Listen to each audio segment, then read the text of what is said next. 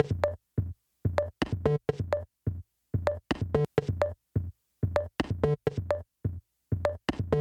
wrong, you're wrong, she's wrong, he's wrong. I'm wrong, you're wrong, she's wrong, he's wrong. We're wrong, seriously wrong, seriously wrong. Hello, everyone. You are the product of millions of years of evolution, and here you are listening to Seriously Wrong, a biological imperative. It was destined to be so in your genes. Humans love podcasts, and you specifically love Seriously Wrong podcasts. I mean, let's be honest, they evolved for this. Yeah.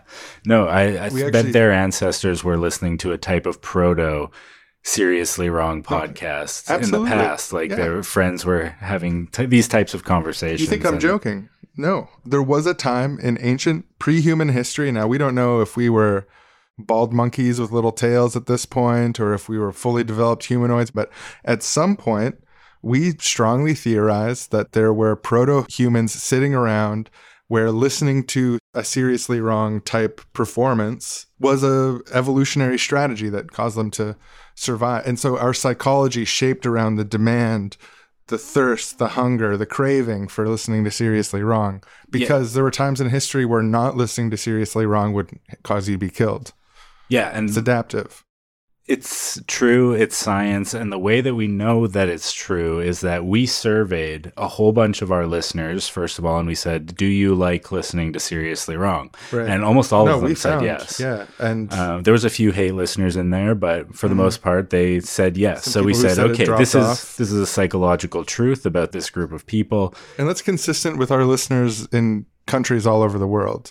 And we know behaviors, like anything else, are evolved. Are you saying that the brain isn't part of evolution? Are you saying that people's psychology has nothing to do with our evolutionary history? Oh, so human psychology was so. If we observe a behavior or something in a survey of a select group of people, then we know that it's evolutionary, especially if we can come up with a good kind of explanation for why that might have happened. And I think it's pretty self-explanatory why the types of playful talking and ideas that are in this episode would have led a survival advantage to people who listened to it in the past. So evolutionarily, welcome to Seriously Wrong. And biologically, thank you for being here.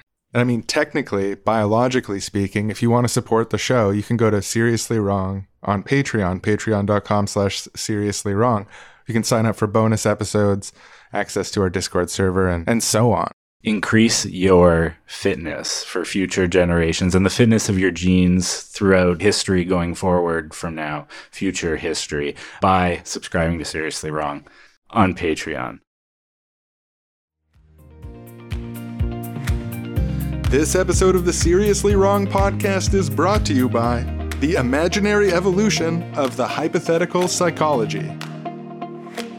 Hi, I'm a scientist, and I want you to imagine a hypothetical psychological feature that some people maybe have, and then imagine that instead of that being cultural, it's actually hard-coded and genetic. And then I want you to imagine an imaginary scenario where that hard-coded genetic feature might have evolved. And then imagine that you've just discovered proof for a deep-rooted biological trait of all of humanity.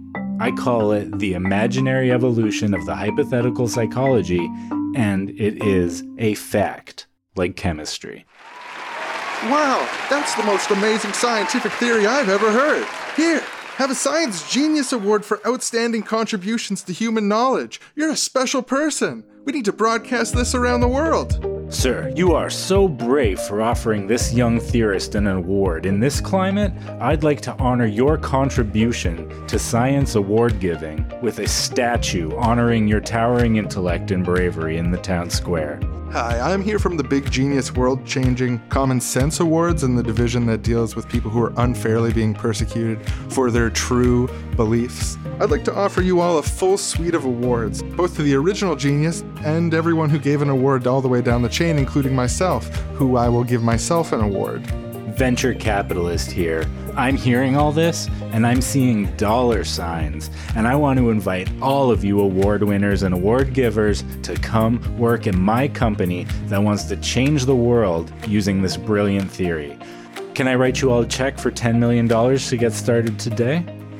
In other news, hypothetical imaginary mania has taken over the nation, with books about the static character of evolutionary humankind flying off the shelves so fast it's causing casualties at the malls.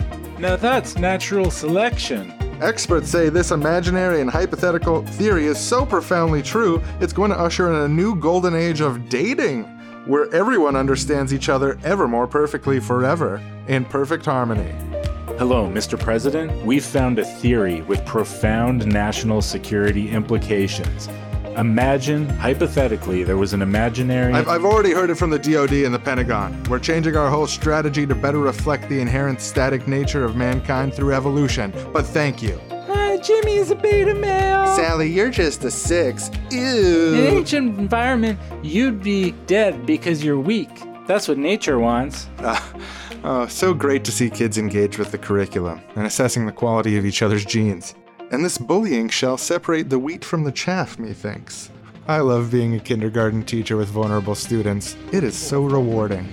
Biologically, I have to fire Well, you. son, it sounds like you are lower status than Think of it like if we were in the The jungle. thing you gotta understand about these girls is they're like a different species. I can't date you. I'm a 7. I mean, what are you gonna do about it? I'm not saying it's right, but It is biological. I'm gonna get in trouble for saying this, but Gotta obey your genes. I'm sorry, but I evolved to treat you that It's a way. fact. Sometimes, Chimpanzee, and I'm getting alpha, blamed for that now. I'm sorry, but beta, no. Stone Age. Well, it's actually an adaptation, and I'm not saying it's right. Eugenics? but No, just nothing thinking to do with evolutionarily for a eugenics. In order to second, better breed it kind for of a does better make species. sense.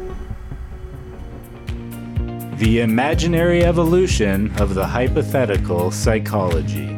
A brand new scientific fact with profound implications across all of society and history, and proud sponsor of today's episode of Seriously Wrong.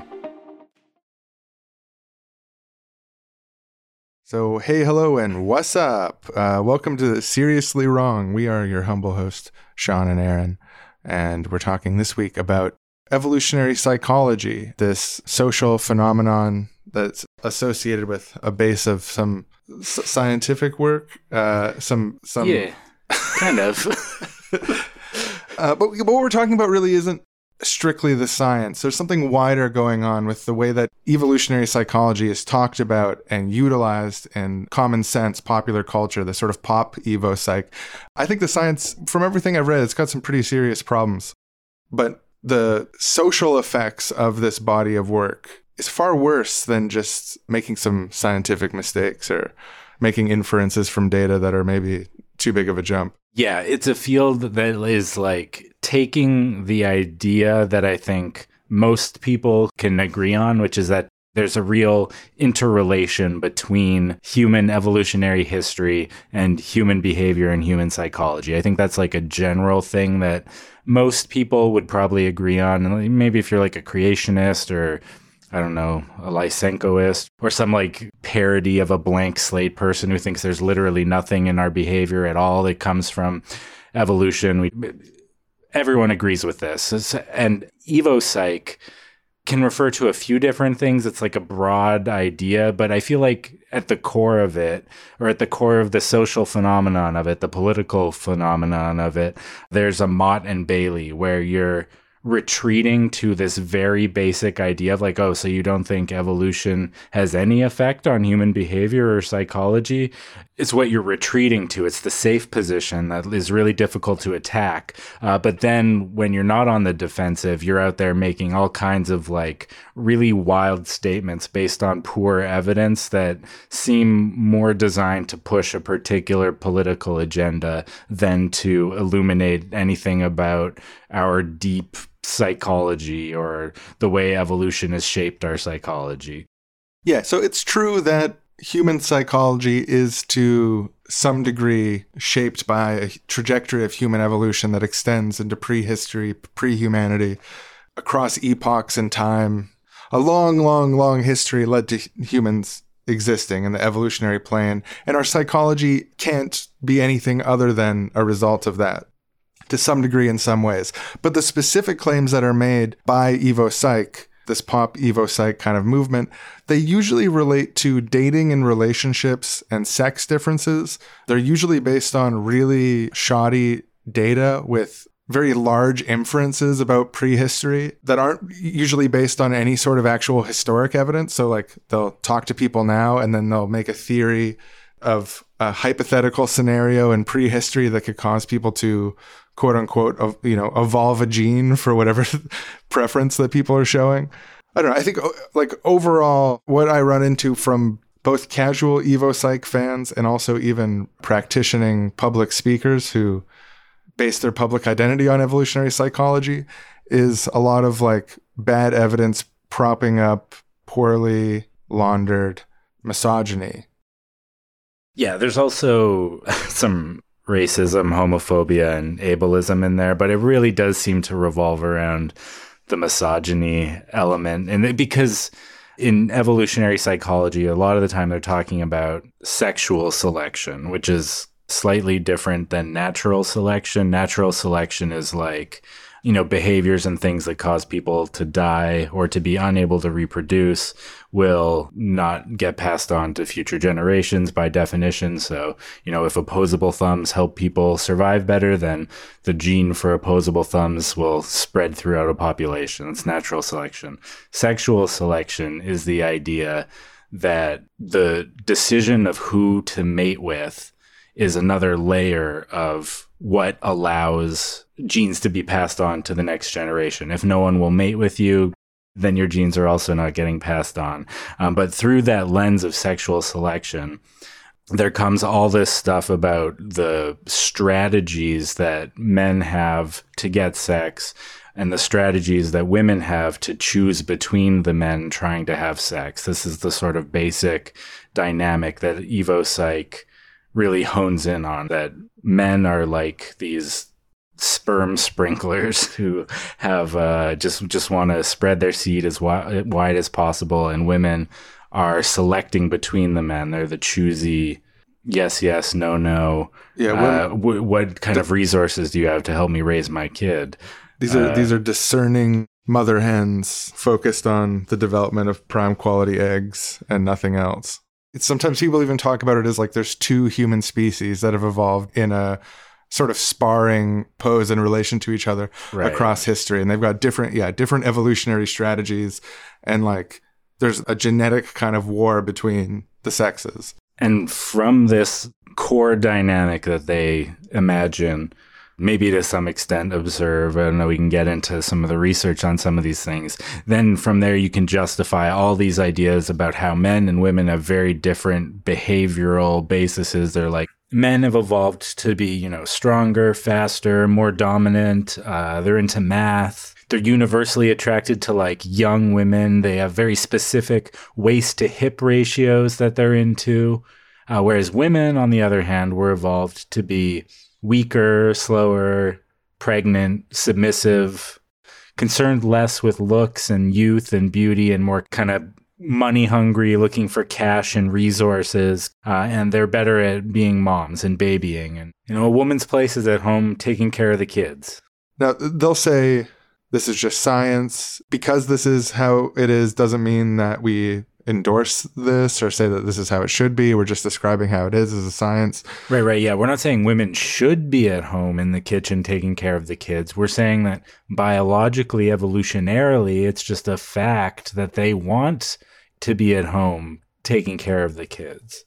Even if we say we're just trying to understand how things are and we're not advocating that what is natural is good, there is kind of a dangerous, like we all know that people kind of think that what is natural is good. Like, even when they say that they don't think that, a lot of people really think that what is natural is good. Like, if you say it's natural, the implication is, even if you're a high-minded person who understands that what's natural is not necessarily good, if someone's like, oh, it's only natural, that means it's fine, don't worry about it. Or, this is natural ice cream. It's like, oh, that's great. So much better than that unnatural ice cream from your competitors. Like, natural is coded to mean good in the vocabulary of our society. Yeah, and like when you're saying something's adaptive, like that just sounds good. Like, oh, this helps you survive. This is an adaptive trait. These are all intuition pumps for like good things. And if you want to say these are bad things that are adaptive in some way evolutionarily, but we shouldn't do them, you have to be really explicit about that, like kind of all the time. They do say that as a caveat occasionally when they're being challenged, but it's not threaded through what they're saying. You see the way that it ends up getting deployed by these influencers and pickup artists and stuff, where they'll be like, oh, well, biologically men are like this. It's natural for men to feel this way. And it's just being used to obviously justify political ideas about the subordination of women to men, and to, in some cases, blame them for their position in patriarchal society through this naturalistic, facts not feelings kind of lens. As Jordan Peterson says in his book, the patriarchy isn't some contingent social institution. It's a deep, biologically, evolutionarily rooted sort of bargain that's been struck between men and women with these competing interests that they have.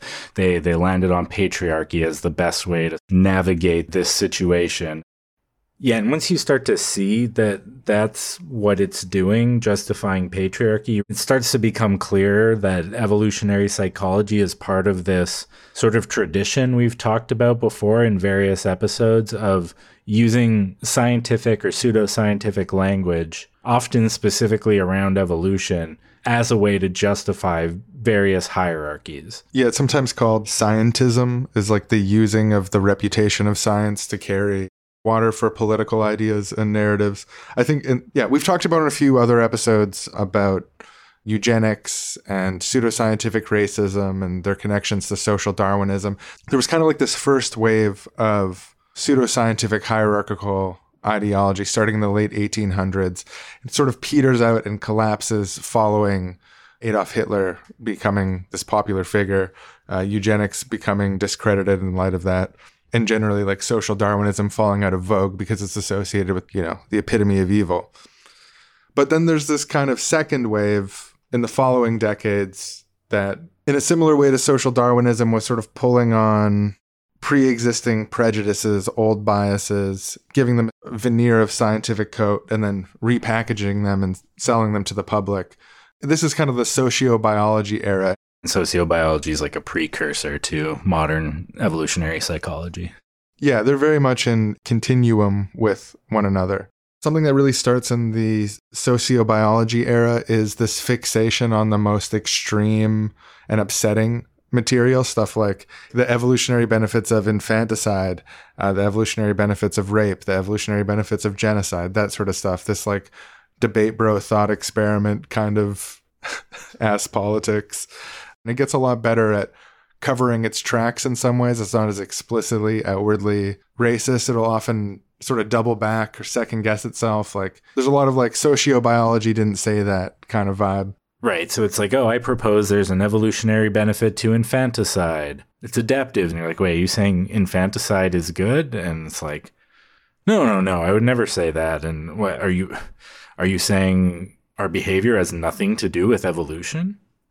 One of the things that Evo Psych retains from the first wave of using the language of evolution to reassert and politically organize around pre-existing prejudices and hierarchical structures, one of the things that Evo Psych retains from that is this focus on conflict as like the driver of nature.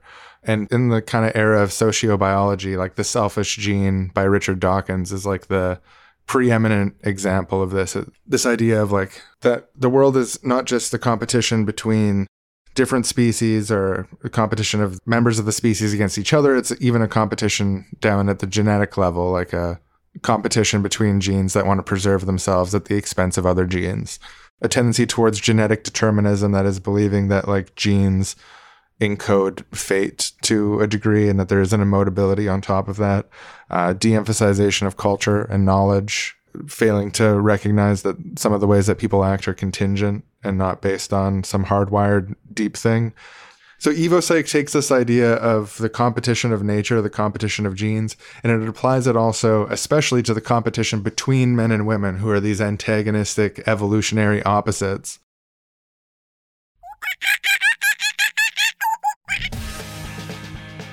Now it's time for another episode of the So Open Bro Jogan experience, where free thinkers are awoken and speech is always free spoken, or else you might get your nose broken. And on that token, today's episode we invite the eminent professor, academic, researcher, author, genius, Dr. Evo Psych. Thank you so much for being on the show today. Thank you for having me here, bro. That was a beautiful introduction. I really appreciate that. Well, you deserve it. I have been an admirer and follower of your work now for years. When I first saw you doing interviews for your book a few years ago, I thought, wow, that guy's right on the money. He's got it.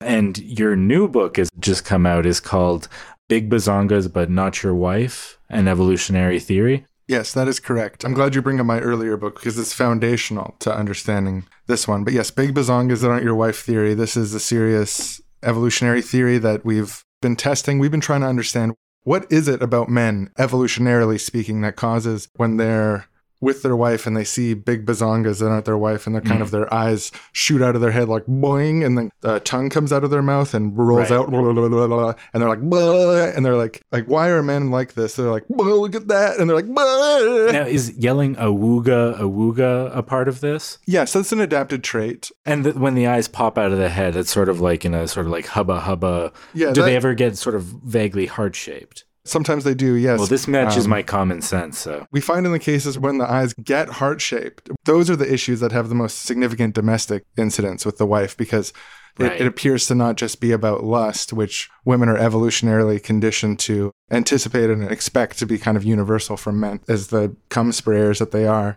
But the heart can actually be a sign that there's something more going on, a romantic connection potentially wanting to be formed there. So that can be upsetting to the house. So often as the evolutionary strategy, men and women are kind of at war at this, and women will sometimes grab his eyes and be like, Roger, what are you doing? That sort of thing. Mm-hmm. And that's her way of protecting her family and her brood and her womb and so on. So am I right in assuming that women, being the sort of less visual sexually of the two subtypes of the human species, don't have this capacity? Their eyes never can expand outside their head. No. They never sort of say awooga or hubba hubba. Not the organic awooga that you see in male populations. Right. It's sort of an imitative, pretending awooga with no actual eye popping. No, the capacity, frankly, hasn't been evolved. And we theorize that this kind of awooga demonstration, it's a way of helping communicate to other males where reproductive availability is, especially brothers. Yeah, because you might want to, if you can't, then at least your brother might. Then, right, and in the sort of bitter tooth and claw war of all against all between man and wife, it demonstrates to her that she's disposable. So to be fair to the critics of your theory, I've been trying to understand, like this seems obviously true, I've been trying to understand where the criticisms come from. Right, and well, good luck. The major one that I could identify is people saying, what about men who prefer small bazongas or maybe just prefer their wife's bazongas? You know what, bro? Just can we not do that question? Can you not? Well, this is live, going out live, but we can move on. Yeah, let's not ask that question again, okay? That has nothing to do with my theory. Okay, no, it seemed like... Right, it has nothing to do with my theory, though, so I'm not sure why we'd ask that question. I'm taking time out of my day to be here. Do you want to move on? Yeah, sorry. I didn't mean to offend you. We don't ask questions like that. Why don't you tell us about your initial book, sort of the basis for the second book, as you said? Right. My first book is called Fishnets, A People's History of the Oldest Profession. And, well, basically, the theory, which has now been, I'd say, more or less accepted, at least you talk to your average person, they've heard of it, is that the reason fishnet stockings are so attractive is because it actually used to be an evolutionary adaptation that men would catch women in nets. So the women who were caught in nets would be more likely to reproduce. They found a way to replicate that evolutionary preference, which is still encoded in the minds of the man, who have a net trapping sort of sexual instincts that was evolved. That so matches my experience because, fishnets are, very attractive. And it makes evolutionary sense that... We polled college students and 52% of men find... Well, that's more than half. Fishnets moderately attractive or very attractive. So I think... what more evidence do you need that is an evolutionary adaptation? Yeah, so we sort of explore that in Flintstones time. What does that look like with nets? And then, yeah, it's a classic book. It actually won Book of the Year. Right, yeah. And the only sort of objection I found to this, which I guess you kind of answered with the last one, so maybe I don't even need to throw it out there, but it was just kind of what about the men who don't like fishnet stockings? Or what about the lack of evidence that men ever caught women in nets in history? Yeah, there's people who don't like this sort of research. They'll do anything to stop it. They have a bias against it, and they're there just is a coming bias, for yeah. it, right? People come, people interrupt. I do book. They triggered.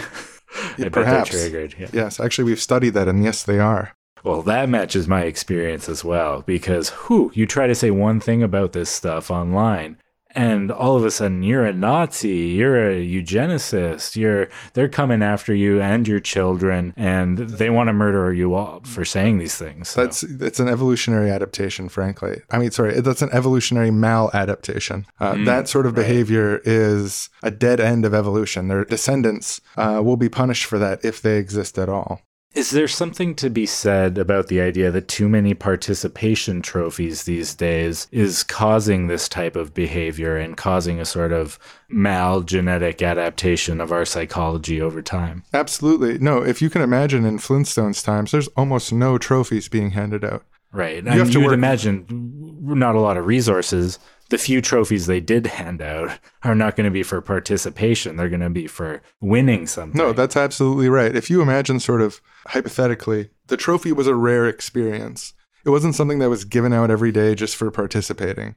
And yeah, I get attacked for saying that, but I said, just show me your data. Show me the data that shows that participation trophies were part of the evolutionary environment that gave rise to humankind. I'm still waiting, because that's one of the things that we do know about that environment is they didn't have participation trophies. And that's the sort of thing you can theorize around. Now we see it's sort of a different picture. And I find that disturbing. And as a scientist, you have to speak out about that kind of thing. Yeah, so maybe we should think a little bit deeper about what we're messing with, evolutionarily speaking, when we just start handing out these trophies willy-nilly. That's what I've always thought. Biologically, it's impossible to get a participation trophy. Right. Because trophies are for winning in nature. It's just another lie of modern society. It's dysgenic. It's something that we need to control with like a powerful leader who can guide human evolution. Well, thank you so much for being on the show and for sharing all this research. I feel like I've just been bombarded with facts and evidence and logic.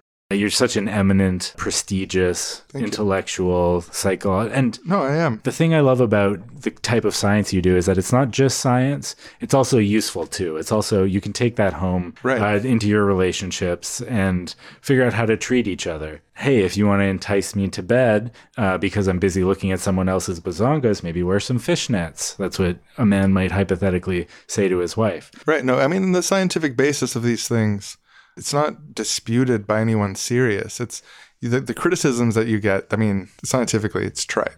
I'm actually working on a book about the evolutionary side to misogyny as a cultural strategy. Right. Not saying that misogyny is good, but that it might have been an evolutionary benefit. Right. Right. And I specify that every once in a while. Well, we will be so happy to have you back on when that book is published to talk about your theories more in depth. I would love to. Well, thank you so much, bro. Yeah, thank you, Dr. Evo Psych.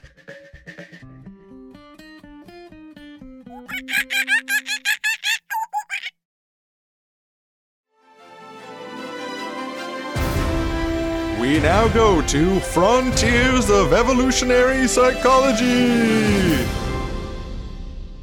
All right, so I think it's time that we dig into some of the evidence. We've made a lot of broad claims about Evo Psych, but let's pick a claim, dig down into it, and see what the evidence for it is. One of the key claims that Evo Psych people make is that women prefer high-status men, and that they are mostly looking for status and not for good looks when finding a mate. So, of course, that begs the question of what exactly does high status mean? And from what I can tell, Evo Psych people generally break this down into two different subcategories, one of which is dominance and one of which is high socioeconomic status. So we'll look at the question of dominance first by examining one of the foundational studies purporting to prove that women prefer dominant men. published in April 1987 in the Journal of Personality and Social Psychology. It's called Dominance and Heterosexual Attraction. And so to find out whether women prefer dominant men, whether all women, because of our evolutionary history, are more likely to at least prefer dominant men, we round up 86 female undergraduates at our university and present them with a description of two different men. They shall be our Wilmas today, our experimental group of Wilmas. 86 Wilmas, yeah.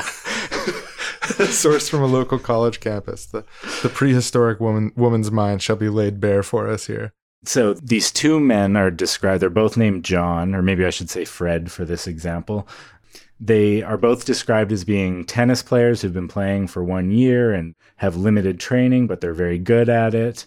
So and they've won they've both won 60% of matches. They're both described as being very good at tennis. That's the first thing you know about them. The first half of the paragraph is the same in both cases. These are the fictional guys that the experimental Wilmas are being exposed to. Yeah, you're a female undergraduate. I keep using that phrase because that's what it said. That you're a female undergraduate and you are called into the research thing. You're rating these men on sexual attractiveness. Asking all the Wilmas about these experimental Freds. So where these descriptions diverge is that the first John is described as extremely competitive, refusing to yield against opponents who have been playing for much longer. All of his movements tend to communicate dominance and authority. He tends to psychologically dominate his opponents, forcing them off their game and into mental mistakes. So that's a John number one. Yeah, he sounds like a real... He's just owning people out there on the tennis court. He's a dominator? He's psychologically dominating them? He's out there on the tennis court, not just having tennis skills, but psychologically dominating each other. Wait. Don't tell me he yields. Oh, he doesn't yield? Holy shit. This is John number two. He is not particularly competitive and tends to yield to opponents who have been playing tennis for much longer. He's easily thrown off his game by opponents who play with great authority. Strong opponents are able to psychologically dominate him, sometimes forcing him off his game. He enjoys the game of tennis, but avoids highly competitive situations. So they ask women on a 7-point scale. On average, these women rated John the dominant of 4.56 and John the non-dominant as 3.49, so almost a full point lower on a 7-point scale. Right. Devastating to the yielding men out there. Yeah, that's the first thing that strikes me is I feel like it's such a goofy example because you don't know anything else about these people other than they're both good at tennis, but one seems more impressive than the other one. And tennis is a competitive sport where you're trying to win. Yielding isn't some neutral act on the tennis court. It means you're losing the game. So you're putting them in a situation where they're losing the game. And there's things in the description that also hint at this, that he's worse at tennis. He's thrown off his game by opponents with a commanding presence or whatever. That, why don't you describe someone who yields a lot sort of psychologically, but still manages to stay calm and cool and collected during the game while yielding at the same time? There's a lot of loaded implication into how bad this guy is at tennis, which is the only thing we know about him other than that he yields all the time. I don't think there's not very many people who yield so much that's in their one paragraph bio. It makes it seem like he yields a lot. He's not just it's not just I was trying to think, would I ever yield? Am I unattractive from too much yielding? And I was like, in what context do you yield to a more experienced player? If they're the rules say this and they're more experienced than me, I'm going to yield if they know. Yeah. What is yield? It is weird because does that mean he just doesn't try? But why does he still win 60% then? I don't know. More experienced players, I let them beat me because I'm just too nervous to have conflict. Even with that, it was only a 1-point rating on a 7-point scale difference. It's not like non-dominant guy got 1 and the other guy got 7, and it was just women yes, this is how women are. They preferred the dominant guy. It's no, they both scored basically in the middle. I think what people really like in other people is people who treat them well that they can imagine spending a lot of time with. I think that's like probably one of the most attractive features. Right. But yeah, these two paragraphs don't let you know anything about that, really. Yeah, I would love to see that too. Two tennis players, one who is very attentive to his partners, cares about what they have to say and so on, and someone where it's just not mentioned if there's a gap there. Right. And it's like such a loaded question too, because you could just as easily pick examples where being someone who psychologically dominates other people wouldn't be a desirable trait. Like John regularly attends PTA meetings at his child's school. He regularly tries to psychologically dominate the other parents and teachers. Yeah, like a tennis match is competitive, but he's been... Yeah, you're trying to beat the other person. That's the rules of the game. Right. No, I bet you a survey would show that people like people who are competitive in games and sports, but won't like them if they're competitive at like, I don't know. John goes to marriage counseling and tries to psychologically dominate his wife and the therapist. It's like... And then the capper on this is some other people did follow-up research where they added in a third description, which is the same thing, but only the first half of the paragraph. So just he's good at tennis, he wins the same amount as the other guys, and then there's just no description at all dominant about whether he's, how dominant or yielding he is. And when this test was run, they found that, yes, again, there was a very slight preference for John the dominant, although it was much smaller in this study. It was just a tiny 0.2 difference on the 7-point scale. But then John the control, John with less description, beat both of the other two. He was the most preferred John, the one where you got no idea how dominant or not he is, just that he's good at tennis. That's so interesting. It really matches my intuitive sense that being either dominant or submissive is unattractive to me. Right. Like they both sound so extreme. And it's like, can't you just be normal? Yeah, that's such a good point. Yeah, it's forcing it into this false binary of like a hierarchical competition. And like, yeah, most people I think would probably just be like, oh yeah, I prefer the person who doesn't see the world that way. New study finds that people, well, when dating, are looking for someone who is normal and not weird about things. Nice to meet you. Oh yeah, I'm Chris. I'm very submissive and all. I'm sort of a yielding guy, but I love tennis. Yeah, and I guess like evolutionarily, the theory is that like the person who's dominating on the tennis field would also dominate in like fist fights for meat or fist fights for mating privileges. Fist fights for meat was like a major evolutionary force on us. Yeah, there's a lot of fist fights for meat. And women carry that knowledge with them today, you know? Yeah, yeah, absolutely. And that was Frontiers of Evolutionary Psychology.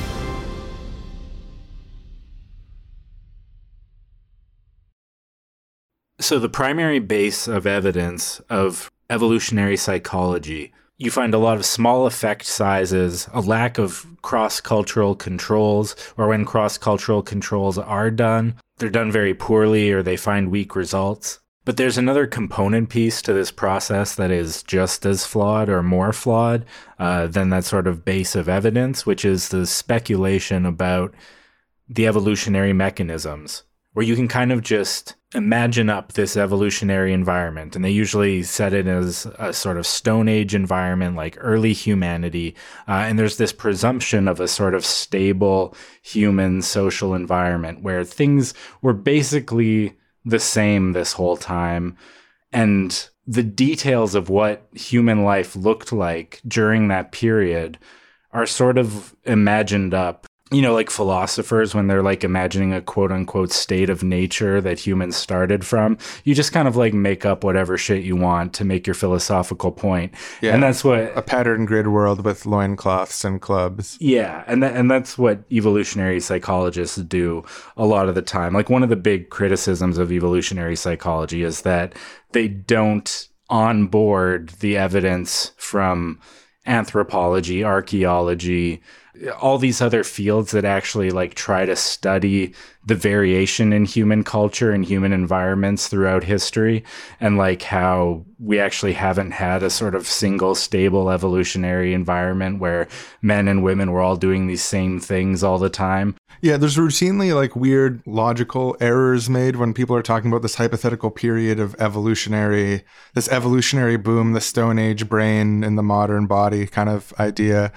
One of the weird ideas that goes into that is like the features that form our cumulative wholeness of like the human brain, body, etc., is a result of like a really, really long period of evolution. So like going into this evolutionary Stone Age period that they're talking about, this hypothetical Stone Age period that they're talking about, we're coming into that with a bunch of stuff that's already evolved, for lack of a better term. Like, you're already anatomically modern humans by this point. Like, if you're in the Stone Ages already, you're at like humans who look like we do. So yeah, there's this whole evolving into that happens beforehand. So I had this quote I wanted to read where Steven Pinker is sort of responding to this idea that we don't know enough about what human social structures looked like during the Stone Ages in order to make specific claims about human psychological adaptations during that period. He says that we know that the environment, quote, lacked agriculture, contraception, high-tech medicine, mass media, mass-produced goods, money, police, armies, communities of strangers, and other modern features, which he argues have profound implications for minds that evolved in such an environment. But it's like, that's a list of features that, you know, probably mostly weren't part of the term armies. I'm like, yeah, I guess like a large scale army, that would have been impossible. For the most part, I agree that we wouldn't have had those things.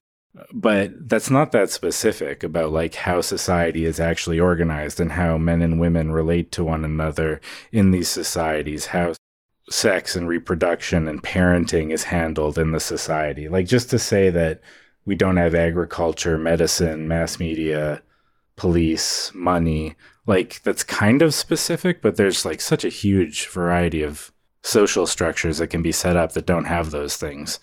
So for the criticism to be presented that like, oh, we don't actually know that our evolutionary like past was like that. And if you look at anthropological evidence, there's a lot of evidence that it wasn't, that there was a great variety.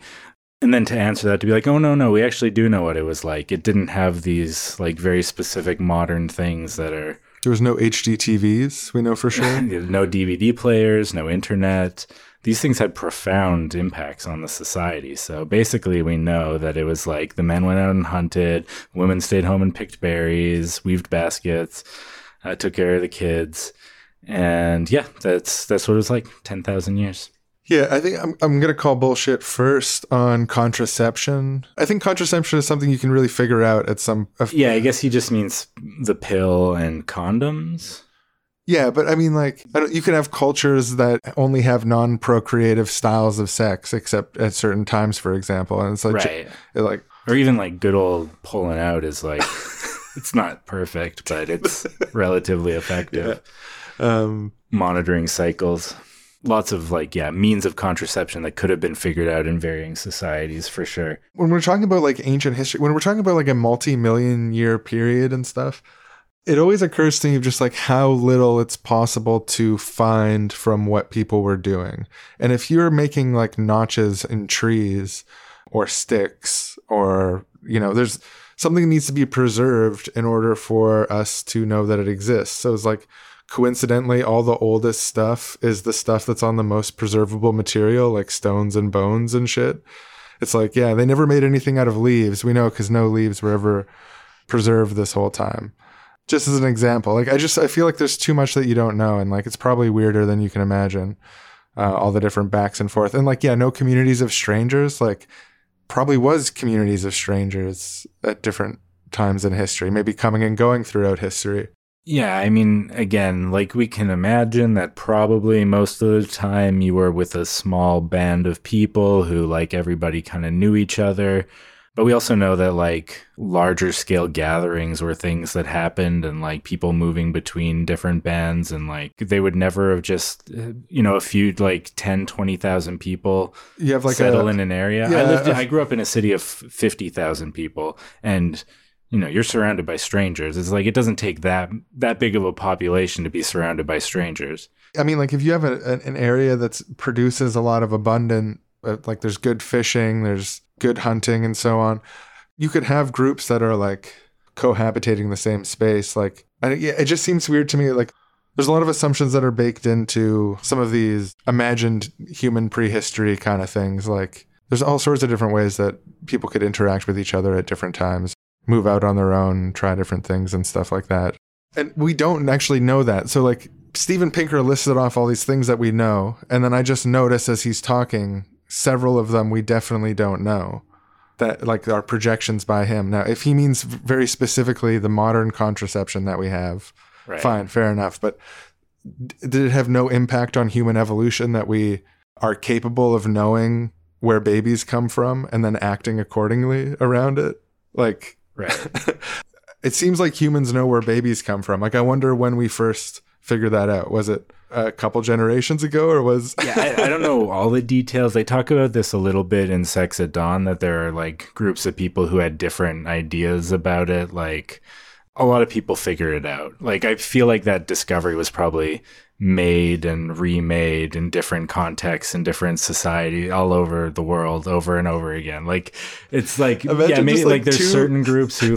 two primitive pre-human groups, you know, this is a Homo erectus or something, and they're meeting each other in a place that they've got a relationship with this other community, and they're like, hey, have you guys figured out where babies come from yet? We'll trade you the knowledge of where babies come from. Barter society. We now go to Frontiers of Evolutionary Psychology. All right, time for part 2, where we look at some more foundational research proving that women try to date men of high status.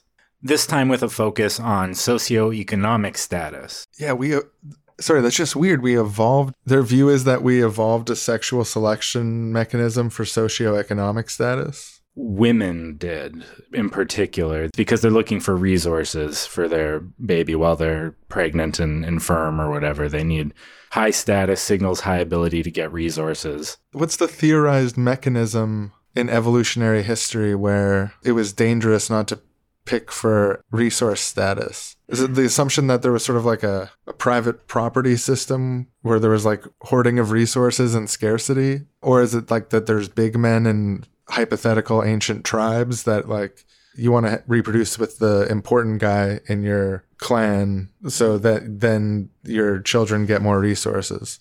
Yeah, I guess more the latter. Yeah, this is where it really starts to fall apart for me, because like, yeah, if you're in a sort of situation where you're in a band of people that are like, even if it's like what they think, the men go out and hunt and the women stay back and raise the kids or whatever, that kind of implies that all the men are hunting for the whole tribe and all the women are taking care of all the kids for all the whole tribe. Maybe you're mostly taking care of your own, but yeah, it's hard to imagine there being vast differentials of resources in that context. The only way it kind of makes sense is if you imagine like nuclear families living in caves with like a rock in front of your door, and then like your one husband has to go out and like hunt himself.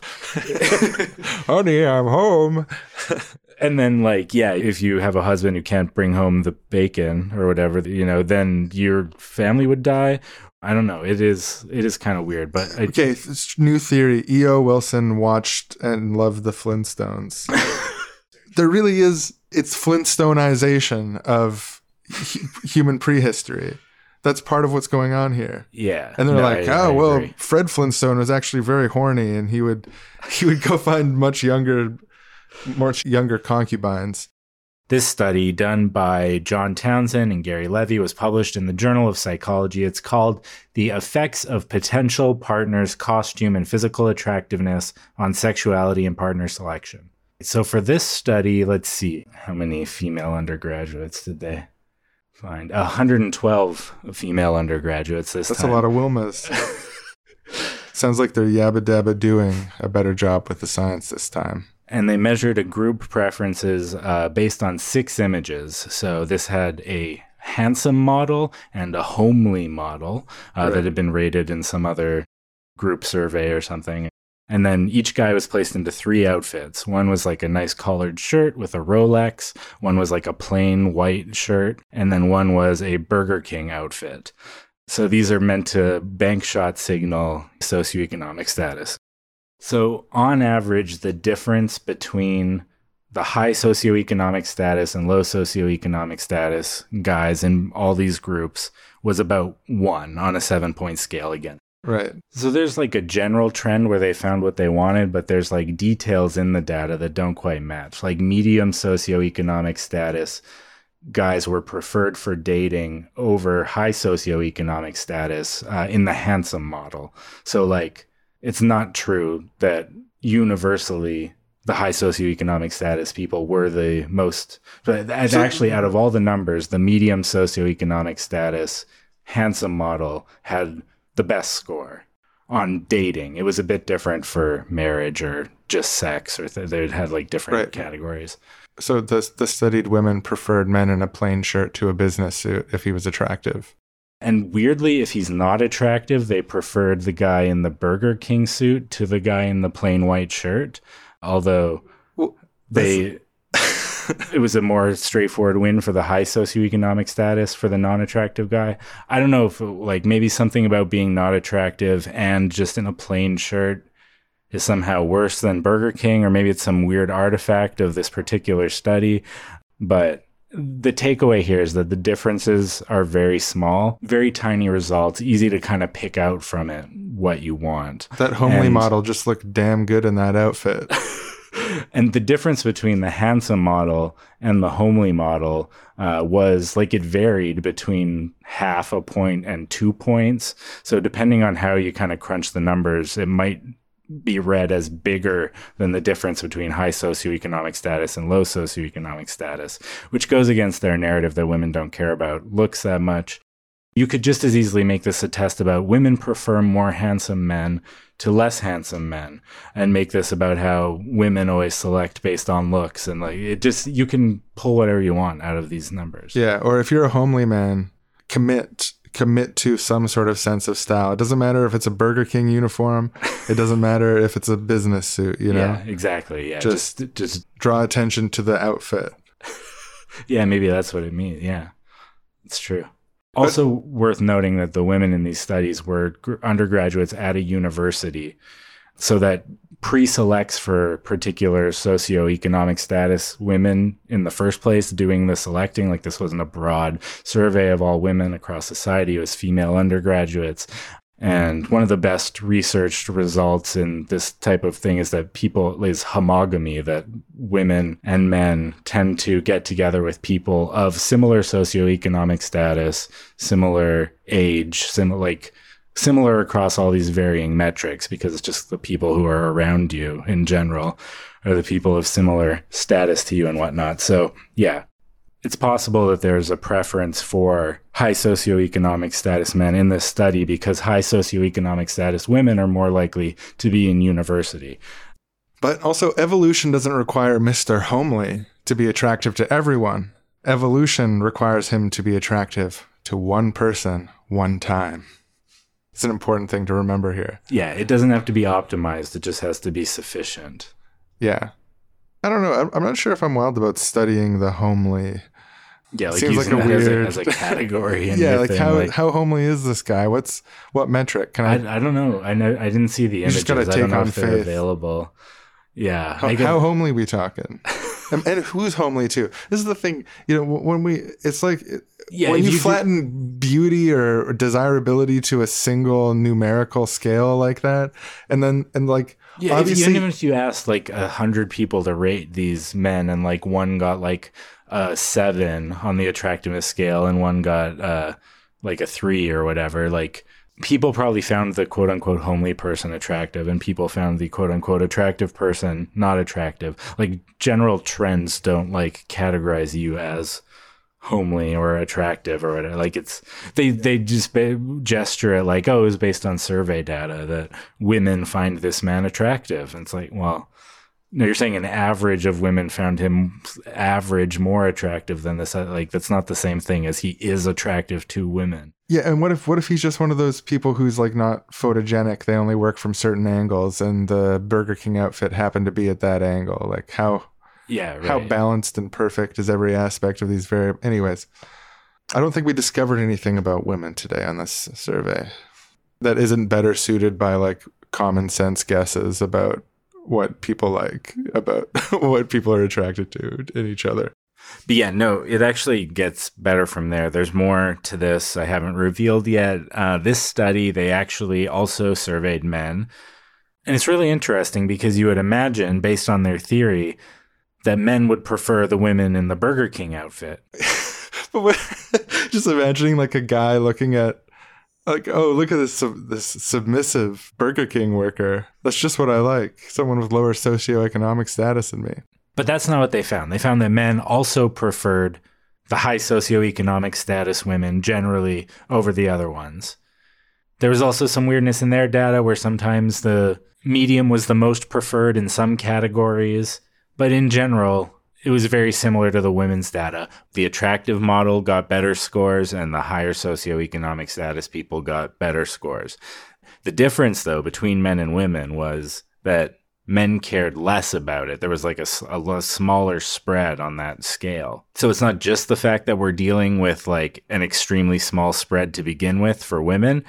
Also, when we're comparing it to men, the difference between the two spreads is even more microscopic. So the effect of what we're talking about here compared to men is like extremely tiny. And it brings me to this point where I feel like in general, under capitalism, a system where you need money to live, it's going to be attractive for most people to have a partner with a lot of money. Like that's just going to look good. Like, yeah, great. If you bring that to the table, like, of course, I feel like everyone will be attracted to that. But it also makes sense, just culturally speaking, under capitalism, under patriarchal capitalism, that men would care less about this in a partner slightly more frequently than women, very slightly more frequently than women, because there's still a gendered wage gap. There's still more men in positions of high earning. There's still more, even if the men aren't actually earning that much more, they might think that they have the capability to earn more and not be thinking about how beneficial it would be to have a partner, or they might have cultural ideas where they would feel humiliated if their partner made more money than them. So that could just be, again, a cultural bias and not this. The effect sizes here are extremely tiny, and even those extremely tiny effect sizes have not ruled out cultural causes at all. I think those results not only show that their theory isn't true, but it actually shows that there's something wrong with the question itself. Yeah, no, these are like foundational studies in why women prefer men of high status. This was the proof at the time that this is true. Oh, that's like really bad proof. That's like surprisingly bad proof.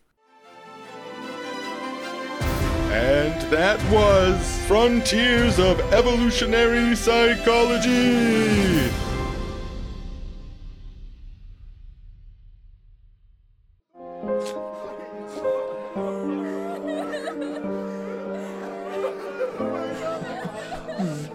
Breakup texts.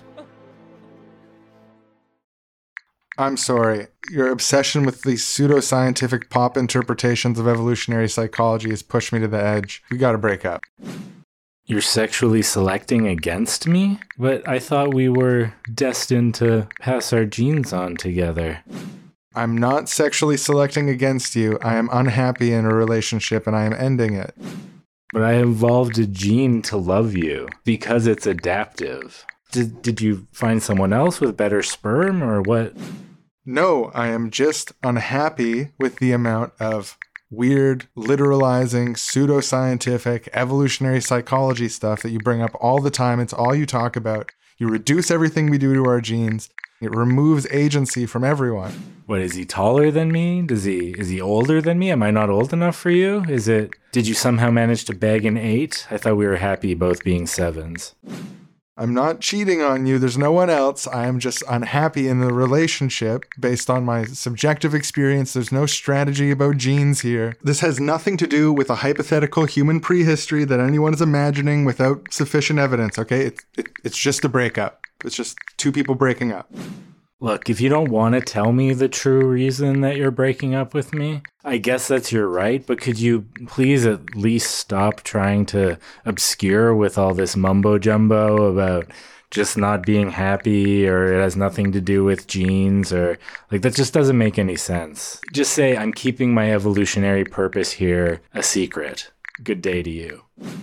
If I had an evolutionary purpose, I would gladly tell you. But when I look inward, there is no evolutionary thing going.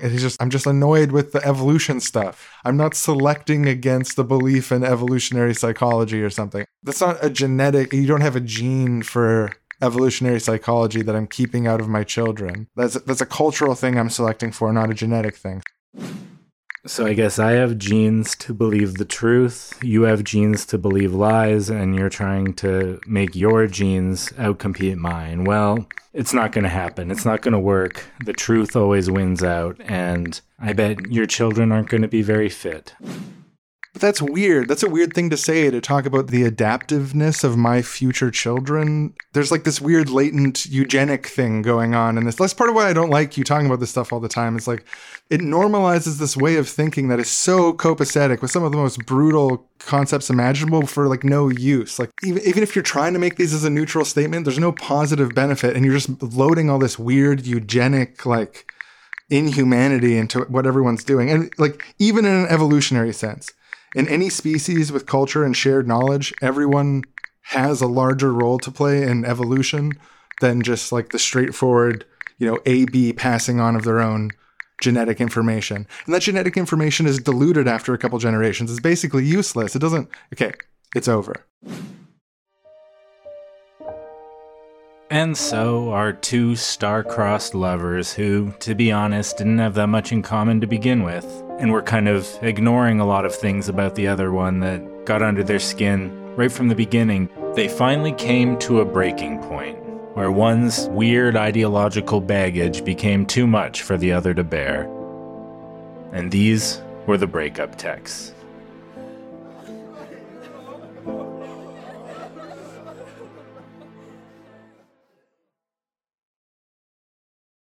I think it's worth picking up on, too, what you mentioned about this being used not just for sexism, but racism and ableism and stuff.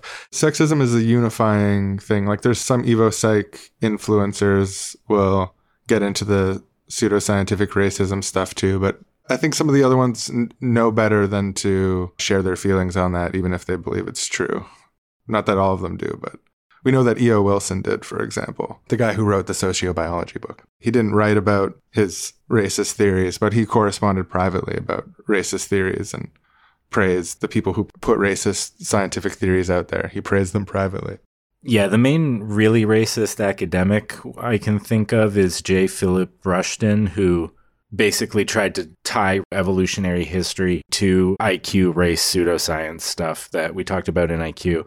This is a topic I didn't see come up a lot in the Evo Psych stuff I was reading. But yeah, also in terms of other types of biases besides the sexism, it's interesting hearing them talk about homosexuality, because in the sort of like basic Evo Psych bro logic, they're like, it makes no sense. Why would that ever happen? Why would somebody want to have sex with someone who's the same sex as them, because then they can't reproduce, and the whole point of sex is only reproduction, like from an evolutionary perspective, quote unquote.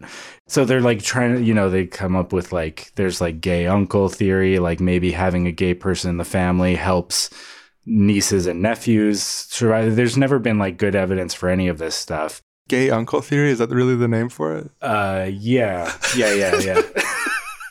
Like if you have that makes me think of they tie it to the sibling order thing. Like if you have more brothers, like, so they're like, oh, we already have reproducing brothers as the older ones, so younger ones are more likely to be gay because they'll just help out around the house and be the gay uncle. When I hear gay uncle theory, it makes me think of like it makes me think of someone like leaning someone over at Thanksgiving dinner and being like, when do you think he's going to come out? Oh, yeah, like you have a theory that the uncle's gay and Yeah, he's exactly. not telling anyone. But like, it's just as easy to just say like, oh, humans like evolved a capacity to get horny and to find other humans attractive. And it probably would have been like extra work to make sure that it's like so hard coded that like there's only heterosexual, like it just makes sense. There'd be like spillover and it's like you get horny and like find people hot and like there's also evolutionary benefit to sex that isn't reproduction in terms of social bonding, mutual pleasure and enjoyment. You know, if you're happy with the people you're near, your whole group more likely to survive. You can come up with stuff like that too. So the idea that sex is just about reproduction is wrong in the first place. But like, even if it was, just the idea that like, oh yeah, there's like a bit of spillover makes perfect sense. Like there's no need to explain why it would be a specific advantage to be gay, just that it wouldn't be that deeply selected against, especially on like population levels. Yeah, well, yeah, a genetic trait can be passed on not specifically because it gives some sort of reproductive advantage. Like there's a lot of traits that, like, even if they are a genetic trait and not like an interplay of genes and environment, or just, yeah, like a more specific behavioral presentation of a more general trait that's like obvious why it exists, like sex. Yeah, so like traits that are purely genetic can be passed down even when they're not specifically advantageous, as long as they're not disadvantageous, like for example, you know, removing all of their sperm. And I think in a lot of places humans evolved, like if they evolved for anything, they evolved to have like a lot of flexibility in the context in which their reproduction happens. Yeah, there's a lot of overlap too with the thing we talked about in the survival of the fittest episode, where there's this assumption of like a single type of fitness that everything is like optimizing towards, and that there are these like ideal strategies to get your genes to the next generation, rather than seeing reproduction as like a threshold that animals have to meet in order to continue on genetic line and like a certain amount of reproduction. There's this idea that there's this like constant gamesmanship in order to continuously increase and increase, as if there's this linear hierarchical progression of like fitness or like strategizing or optimizing for a particular outcome that evolution is like pushing towards. But humans are really flexible and we thrive in many different niches. And if there is one thing that it seems like evolution has really ingrained in humanity, it is that flexibility. And like, if you look at evolutionary adaptations, one of our actual physiological differences that humans have is a very large prefrontal cortex, which is the part of our brain that inhibits impulses. And allows us to sort of like stop and think and make decisions. So if there's one thing that it means to really be human, it's that we aren't limited by these sort of like instinctive behaviors that many other species are. And the complexity of our brains also gives us the ability to have very flexible behaviors according to different situations. So the sort of evolutionary psychology idea that we're all constantly have this undercurrent of like pseudo-eugenicist calculators in the back of our head, thinking about how to best make sure our genes are the most fit for future generations, that we're like scheming under the surface, just doesn't really make sense if you look at like the base of human psychology, which seems to be flexibility. Yeah, I feel like Evo Psych doesn't really know what to do with like non-reproductive behavior. It always has to like posit some secret secondary benefit where, you know, every gene in your body, every feature you express, every preference you have is always oriented by this sort of ancient ticking clock towards optimizing and maximizing your gene expression out in the world beyond your own life. And like, whatever your stated preferences are, it doesn't matter. There's a secret underlying force that is so powerful that you're not even aware of it, that shapes not just your reproductive behavior, and not even just say reproductive behavior in certain windows or something like that, but across your whole life and everything you do. This reproductive selection is drenched in every aspect of it, the music you like and everything. It's all oriented towards sexual selection. Oh, yeah, I don't know. One way I've thought about it is just like all we needed to evolve is the desire to fuck, and arguably the desire to take care of the children that come from fucking sometimes is really all you need to make sure that like we keep reproducing, because those are like such strong desires in most people. Like not everyone even wants to do either of those two things, but like enough of us do that humans keep going. Yeah, I mean, and like asexual people have sexual children. Oh, that's weird.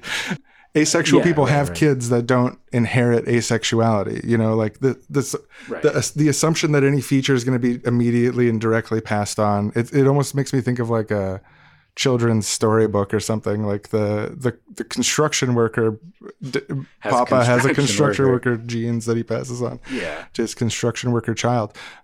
So yeah, I'd like to stake the general position that if it can be explained by culture, it probably should be.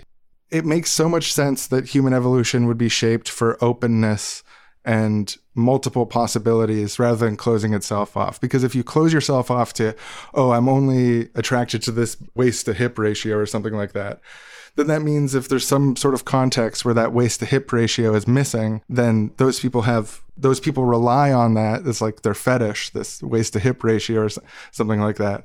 That's an evolutionary disadvantage to be too attached to any particular waist to hip ratio. Right. But an openness to reproduce with a wider spectrum of waist to hip ratios and so on could be quote unquote evolutionary beneficial.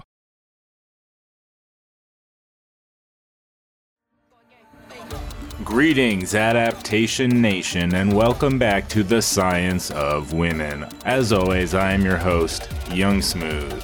But before we get started, this week we have a special offer at the Science of Women University, our online course for lonely young men. Use the coupon code PREDATOR1 before September 1st, and you can get 10% off and a free Predator necklace.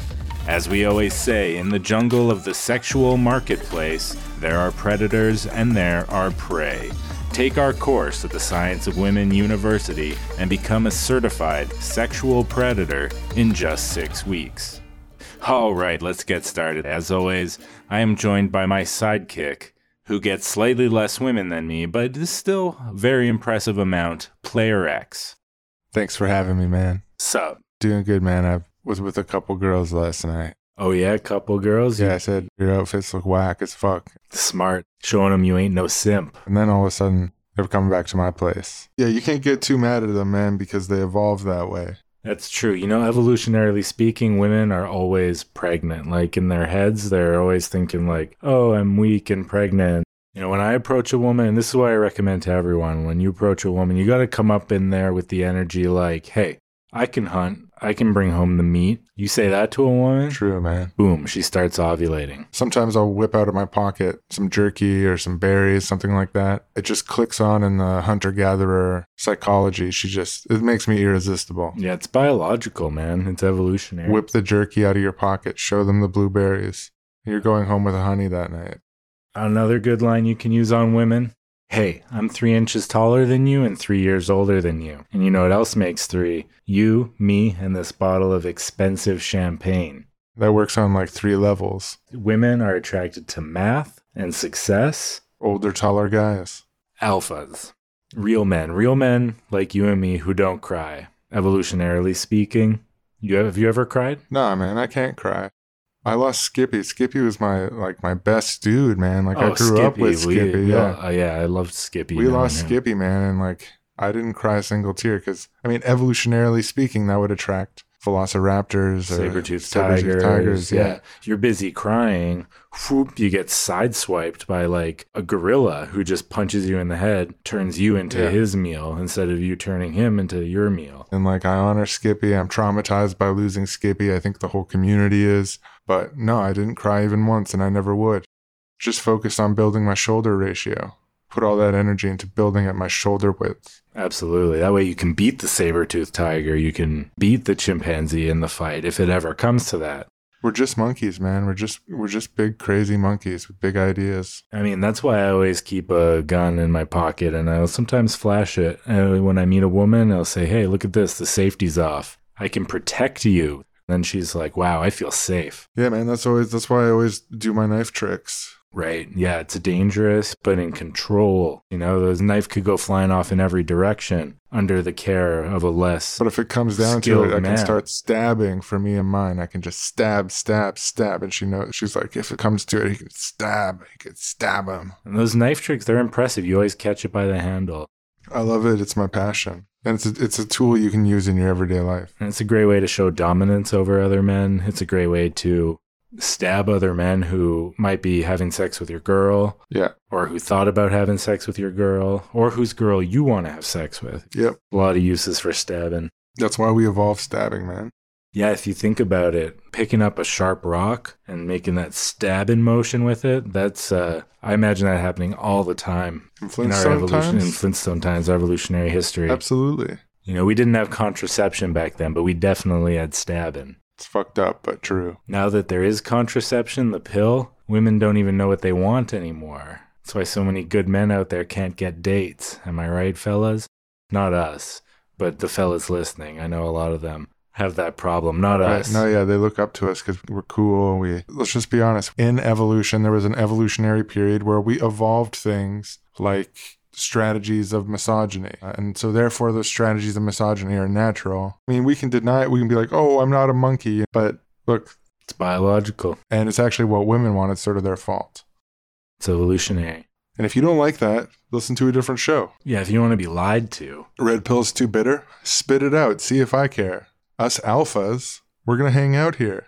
We're going to be sucking on the red pills. We're going to suck the whole outer coating off, and then we're going to swallow it when it breaks down. Yeah, betas would be too afraid of getting powder in their mouth. And then, it's going to taste chalky. It's going to be gross. We're just going to swallow it right away. No. We taste the red pill. We don't just swallow the red pill. We taste the red pill on this show. Yeah. We're not just going to swallow it when it's got the gel coating on. We're going to wait until the gel coating ruptures. It's a weak from our spit. It's going to rupture the gel coating. Then we're going to taste that red pill, and then we're going to swallow it. I'm sorry, but if you're listening to this and you don't suck the pill until the dust comes out into your mouth, you're an evolutionary dead end.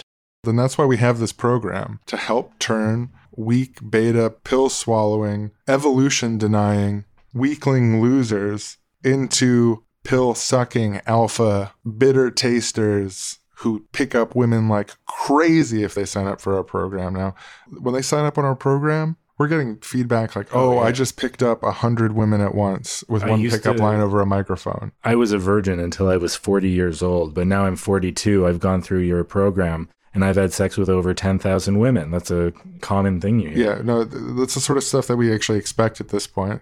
And I mean, aside from a few small, I don't know the numbers exactly, but there's a few cases of user error where people buy the program and they don't do all the steps of the program properly. That's user error. That has nothing to do with it. If you don't do it right, you can't expect to get the results. Exactly, so there's no refunds for user error. It's like buying furniture and then putting it together improperly, not following the instruction, then being like, my desk doesn't Something's work. wrong with this furniture. Well, actually, maybe it's the user. Look at this one. I now have over 700 offspring. I've been spraying all over the place onto ripened fields. Well, it's science. I think that's the thing, is when you're dealing with something that is science. Yeah, like evolutionary psychology. Yeah, you get a lot of results that really work. In people's everyday lives, yeah. This has been The Science of Women, and we are out of time. But before we go, I just wanted to mention Evo Gitch Paleo underwear. Are you wearing yours right now? Yeah, man, these Evo Gitch are heavenly. It feels like the evolutionary environment of adaptation in my pants. These synthetic undergarments soothe and protect your genes by perfectly recreating the environment that human genitals are adapted to.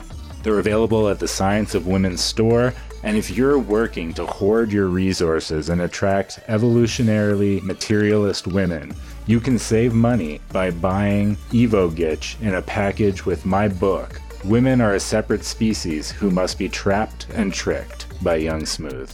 I wrote the foreword. Forward by Player X, that's true. On the importance of scientific neutrality and curiosity against the censorious hordes of the cancel culture phenomenon by Player X. The foreword is a must-read. Someone's got to talk about this shit. Yeah, it's hard to talk about any of this stuff anymore. Right, but we evolved to talk about it. Yeah, absolutely, but people coming after us left and right. Yeah, if you don't like it, don't listen. That's what we say. If you don't like it, don't listen. Why are you showing up in chat saying The off something button negative? is free. Yeah. Yeah. One of the other sort of fallacies that fits really commonly in Evo Psych discussions that I've had with people is this obsession with, it's almost like how debate bros will try to use the most egregious and outrageous example they can of be like, this is really going to clarify our thoughts, is like, I'm going to bring pedophilia and the Holocaust into this thought experiment, and then we can Right. really clarify what's really going on. Like Evo Psych has this general tendency to focus on the most shocking, outrageous, and it's like a book selling kind of Right. maneuver. Like the only way that you get to go on Joe Rogan, the way that you get to go on Jordan Peterson back in the day, we get you on the Tonight Show, is make your book something like, men are irresistibly horny and will cheat on their wives, and I can prove it from nature. Or holocausts are evolutionarily adaptive. We might not like it, but that's the way it is. Or people talk about like the evolutionary benefit to rape or whatever, or like sexual aggression. It gets to another core issue with it. If you're talking about sexual aggression and you want to like locate that in like a mating strategy that anatomically modern humans developed because it's like it's useful or whatever to pass your genes on, you run into this problem of like hyper specificity of like you have to think of a reason why we would specifically evolve that as a strategy rather than just saying, oh, throughout all of evolutionary history, it's going to be useful for a species to have some capacity for aggression because like you can fend off predators, you can protect yourself, like the basic capacity for aggression in terms of evolution just makes like obvious sense, like to have that available. And the basic desire for sex, obvious why that exists. You don't have to like come up with a specific explanation that like there's this strategy of specific sexual. If you have the capacity for aggression and the capacity for sex, like sometimes those are both gonna overlap in behavior. Like people are gonna do aggressive things that are also sexual. Like it's not, you don't have to come up with a reason for why it specifically was adapted for. And I mean, like, I'm saying you don't have to come up for, I guess, like, if there was really good evidence that it was specifically adapted for, that would be one thing. But there isn't really good evidence for it. So it becomes a thing of, like, why are people so invested in claiming that this is a specific adaptation? And then there's a tendency in the Evo Psych guys to be like, okay, we found that 0.75% of the population has psychopathic traits. Less than 1 in 100 people have psychopathic traits. Now we're going to make a theory that assumes that this rare niche thing is an adaptive trait in a population where the vast majority don't have that trait. And the reason I think why they go for that kind of logic, even though it's kind of weird to be like this, the steel man would be that there's different evolutionary niches within humankind. Yeah, and there's different strategies, and some small percentage is landed on this strategy that manages to thrive in the margins or whatever. Yeah, but there's a weirdness in focusing on when making your theories. Like instead of focusing on something that pretty much everyone does, or a like not being a psychopath, having empathy for other human beings, or people do talk about that in an evolutionary context, to be fair, but that's not, like you're saying, the headline grabbing Evo Psych. That's not the Joe Rogan interview. Like, yeah, humans evolved to be empathetic.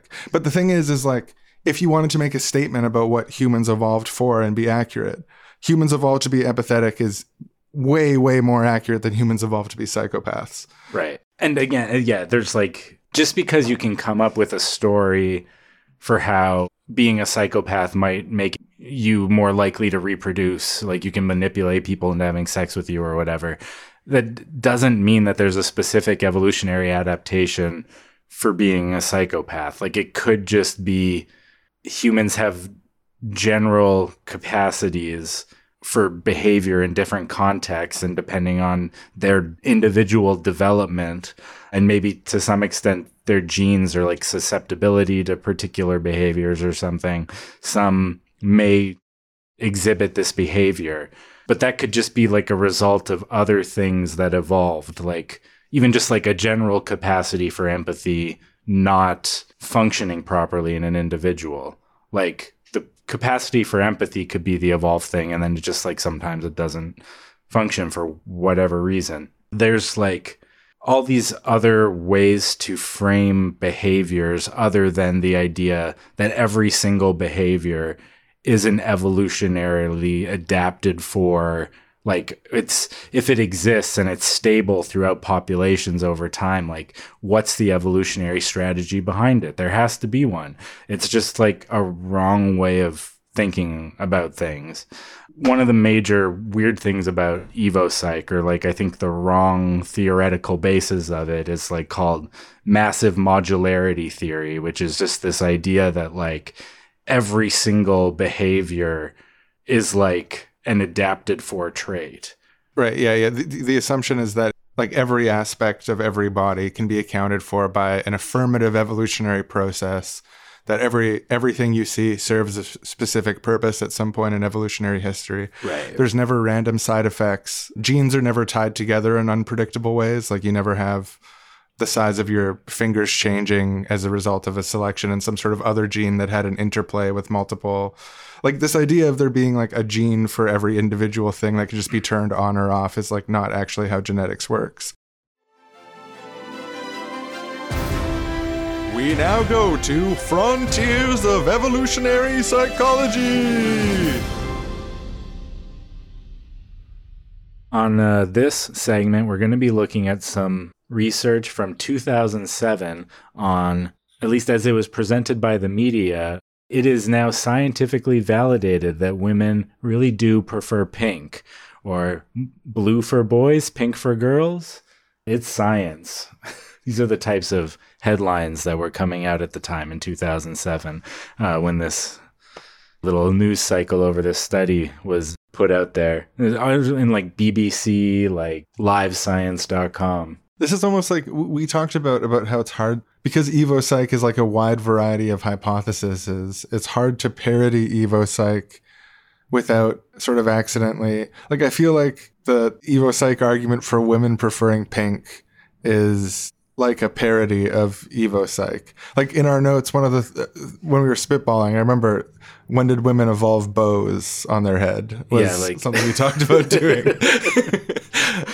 Cute little pink bows. Well, to be fair, I don't know if this one ever like really caught on. Like, I don't hear David Buss out there talking about this, or like any prominent, but it was big enough to get a news cycle around it, and it follows the basic pattern. So what do you want to do if you want to figure this out? Well, of course, you get 208 British people in their 20s, and you ask them what their favorite color is on a scale, actually in the study, on a scale from green to red rather than red to blue.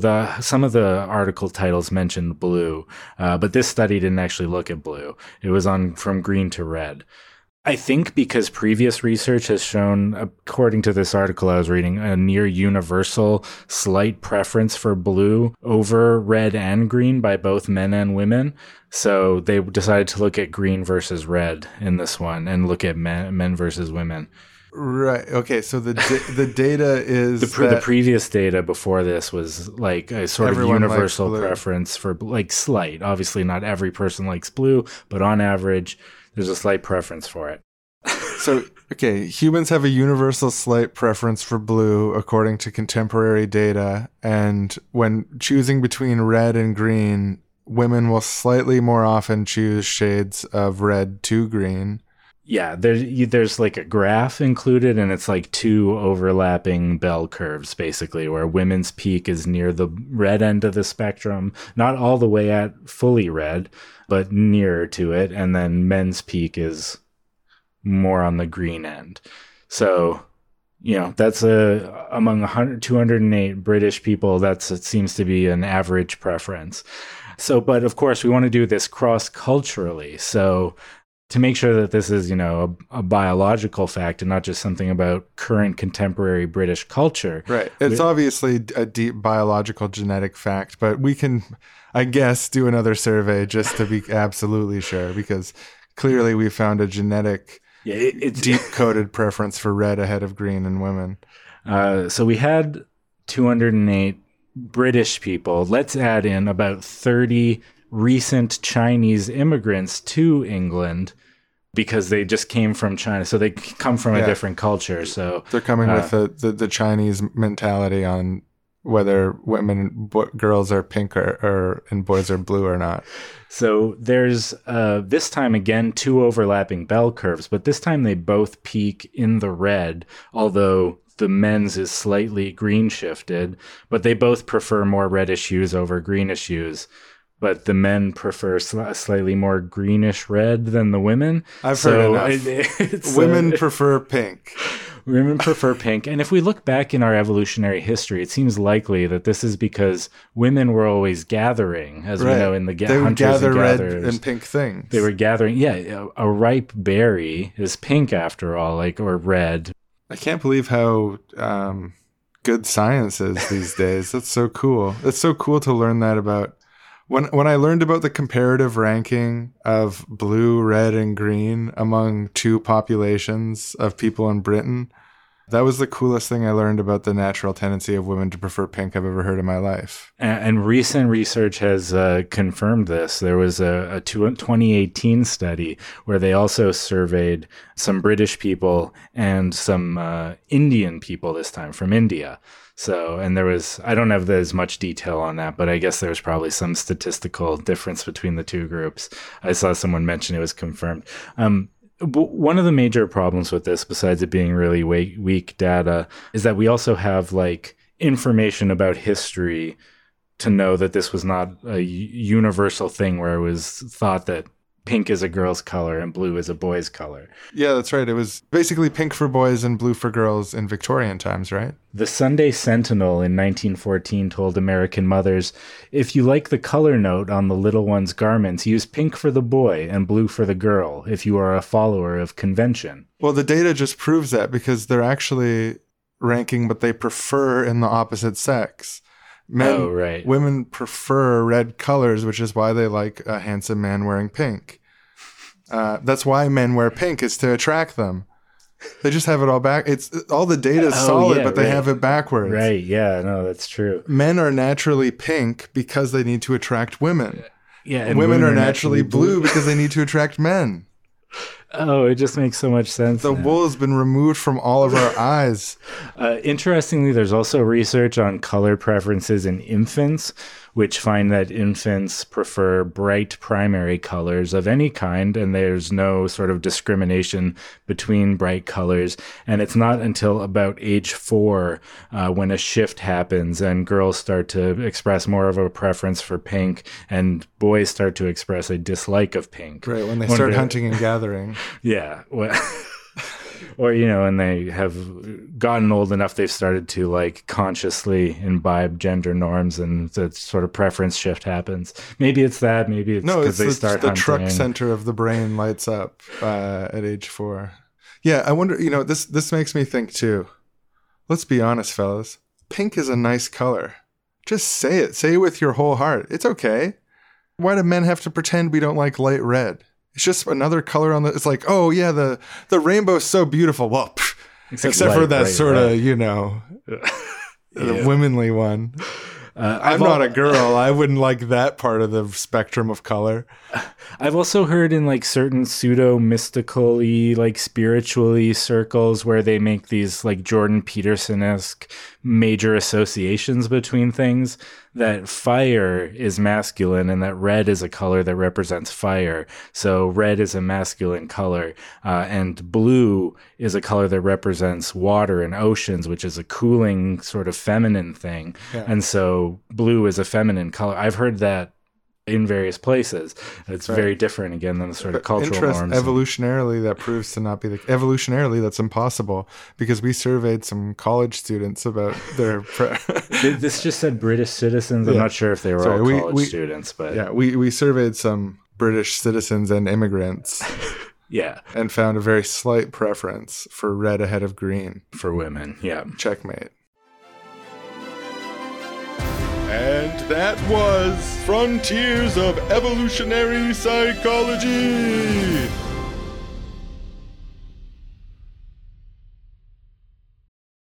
So yeah, I think evolutionary psychology is not best understood as a subcategory of science. It's best understood as a political movement.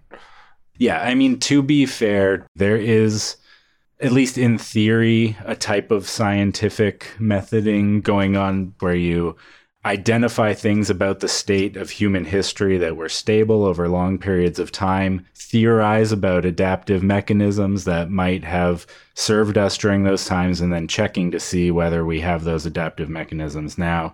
But in practice, that's almost impossible to do because we don't know that much about a stable environment that we had in history. And it's really, really hard to measure human behavior and come up with results that suggest these are like biological behaviors and not sociologically rooted behaviors. Like, you discussed that like dead bodies or running away or freezing from predators. These are sort of psychological phenomena. You can say, yeah, basically everyone has that. Maybe there's a few that don't, but basically everybody has those things. Those are embedded in our psychology, and it is not just socially prescribed.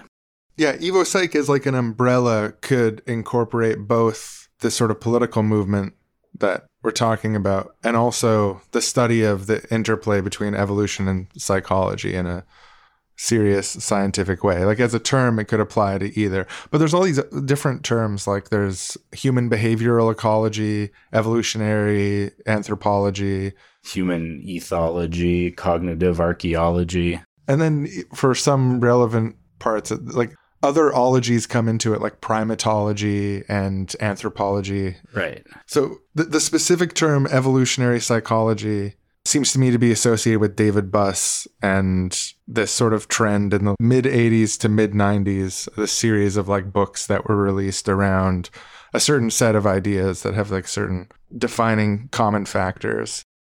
On the evolutionary anthropology thing, I read this book, Mothers and Others. It's like a speculative prehistory, draws on primates with overlapping features with humans and like ethnographic records of like different cultures around the world to basically sketch out this case that it's very likely that the relationship of child rearing and motherhood shaped aspects of human biology.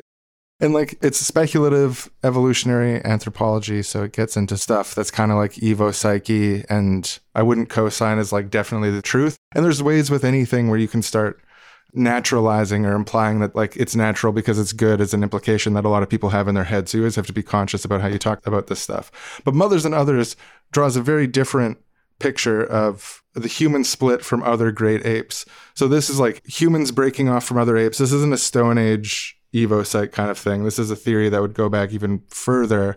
And the basic idea of it is that humans evolved to be group parents, not just have group child rearing, but like literally parent in groups, like breastfeed each other's children, split up child rearing duties amongst both men and women.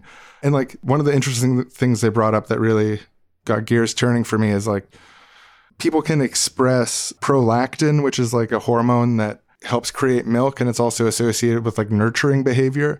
Men who are around children, or men who are around babies in particular, develop a lot of prolactin. And people who haven't had a kid themselves can be induced to breastfeed by just being around. Like we have this chemical ability in our physical bodies. And even at least some men, it hasn't been studied how many men can breastfeed, but at least some men can breastfeed when kept in constant presence of a infant. Yeah, if you're taking care of babies all the time. And there's documented instances of it happening both for like non-natal mothers with like female typical biology, but also like people with more male typical biology. So yeah, like it's 100% of people in can theory breastfeed. can be induced to breastfeed. Yeah. Oh, yeah. If you take exogenous hormones, like there's like a protocol for mothers who are having difficulty breastfeeding.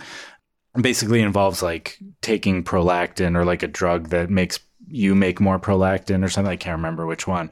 But either way, like increasing your prolactin. Yeah. Anyone can breastfeed if you do that. Yeah, so the book has a few weird, like just so stories that I'm not convinced of, and there's moments that are kind of like Evo Psych vibe-ish, but the thing that it's advancing, like if you want to take this seriously and this is the science of what we are and what's natural is good and we should seek out to do it, then the answer that it gives is that like human beings are, in terms of sex, kind of non-binary, and motherhood or parenthood, motherhood can be done with a penis, or things that are associated typically with motherhood. Yeah. Anyone can nurture little babies because they're cuties. Yeah. And as someone who recently had a kid, it makes a lot of sense to me that it would have been really useful if I could have breastfed the whole time, or if other people were breastfeeding, and because it takes a lot of time. It's like a 24-hour thing, basically. Right. So you're waking up in the night to feed constantly, and like to put that amount of breastfeeding on an individual is like a very intense amount of breastfeeding. Right. I could imagine in the future, guys being like pressured, like feminist to help dad, out around the house with the breastfeeding a little more. It's not just like do dishes, keep the house clean or whatever, figure out like ways to support in other ways. It's like, no, we're splitting this breastfeeding 50-50. It's conservatives' worst nightmare. Just like, no, men we should be taking prolactin blockers because let nothing ever leak from those nips. So there's a possibility, if that theory is true, that by the time we got to the Stone Age, we were a species that were constantly breastfeeding each other's young. Like sort of defined by a ubiquitous motherhood. Yeah. I mean, it's an interesting book. It was the most interesting of the sort of, I was reading some, other Evo Psyche, but less conservative leaning. Yeah, I started reading something about like diversity of sexual expression in nature. And I read something about the evolution of altruism and like the different debates in the history of whether evolutionary altruism is possible.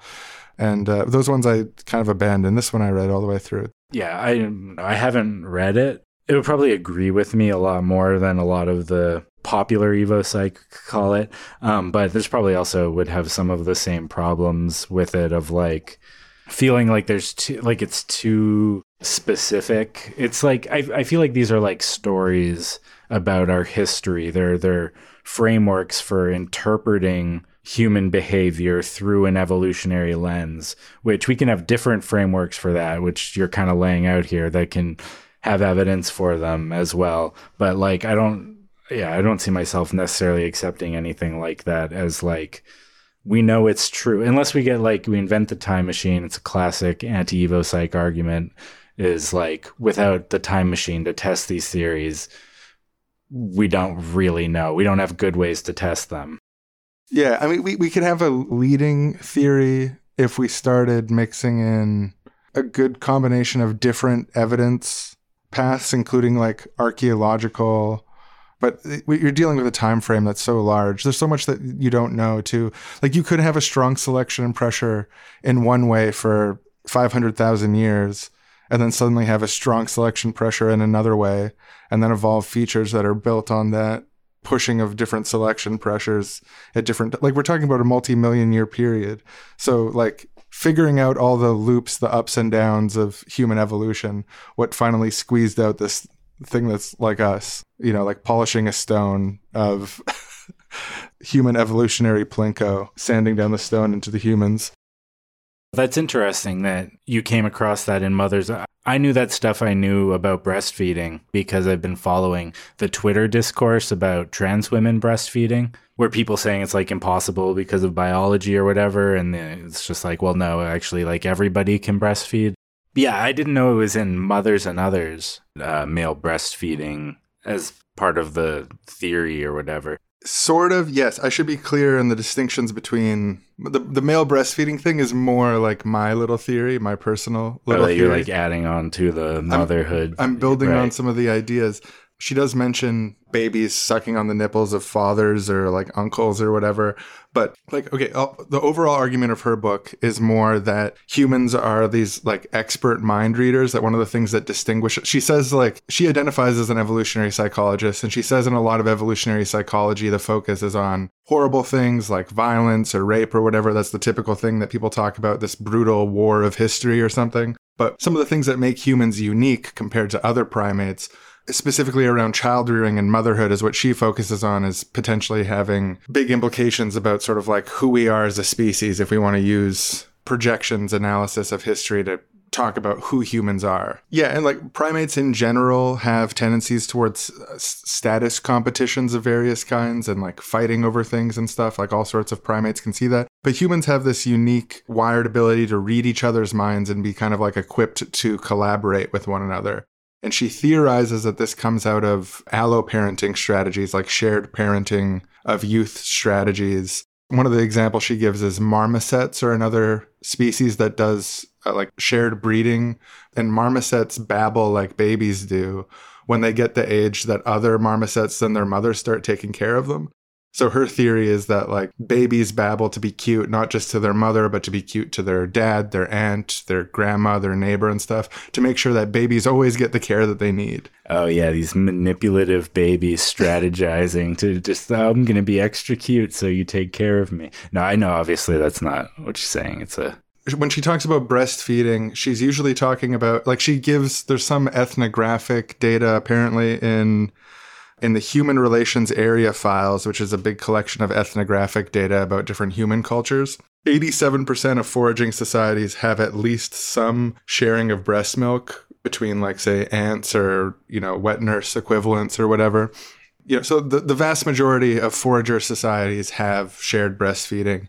So that's like one of the points of data she uses. And then she also compares to some different animals like marmosets, and the cotton-top tamarin is another alloparenting species. And she traces different features that they have that, even though they're further than us from like chimpanzees, they share some features with us. Like the cotton-top tamarins also have this tendency to spontaneously give gifts to each other, like to just hand things to each other just to be nice. And human babies do that starting from like 4 or 5 months old. Like a friend of mine was telling me a story recently about, oh no, you were telling me this story. My friend who said his baby puts her soother in his mouth, like she takes it out of her mouth. Yeah, like she tries to share it. Yeah, like you too, you can have it. So that instinct is found in humans universally, but also in some other alloparenting species, specifically the cotton-top tamarin. And she stresses, too, that like human brain size growth in the historical record, as we're aware of it, this alloparenting strategy, this mind reading of babies, this babbling thing, and this shared group parenting thing predates the growing of human intelligence and brain size. She says this is like this alloparenting primate combination that we are is like a necessary precondition of what developed into human intelligence, that it comes before. That makes a lot of sense to me. Like, yeah, we can't know everything about our evolutionary history, but it does make more sense to me based on what humans do now, that like a type of universal parenthood, motherhood, the amount that we invest in our parenting seems to be a thing that's pretty like across the board with humans. Like we have to, that's like every kid needs to be parented for a really long time in order to grow up. That's one of the unique things about us, is how helpless infants are and how long they're helpless. Right. And every infant is like that. Every infant needs to be cared for years. Whereas like every woman isn't attracted to quote unquote dominant men or rich guys or like all these other things that Evo Psych talks about are like far from universal. You get these tiny statistical differences. Whereas the amount of parental investment that we have is like universal. Not that every parent is the best or that everybody becomes a parent, but that everybody needs a high investing parent in order to survive and grow as an infant and child. So that part makes a lot of sense to me. So to tie this all to male breastfeeding, I was reading this I was thinking about the shared parental thing in humans, and I was remembering, I remember reading an article about how men can technically breastfeed if their nipples are stimulated and etc. And I looked it up and I started reading about it, and it turns out it's about levels of prolactin, and that women have much higher levels of prolactin than men, but new fathers have a higher level than normal.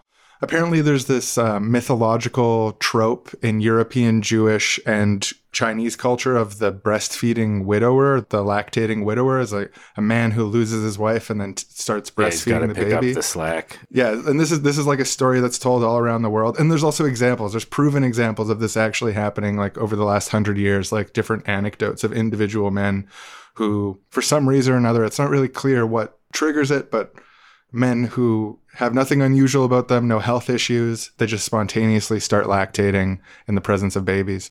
Charles Darwin said, "In man and some other male mammals, the mammary glands have been known to occasionally become so well developed as to yield a fair supply of milk."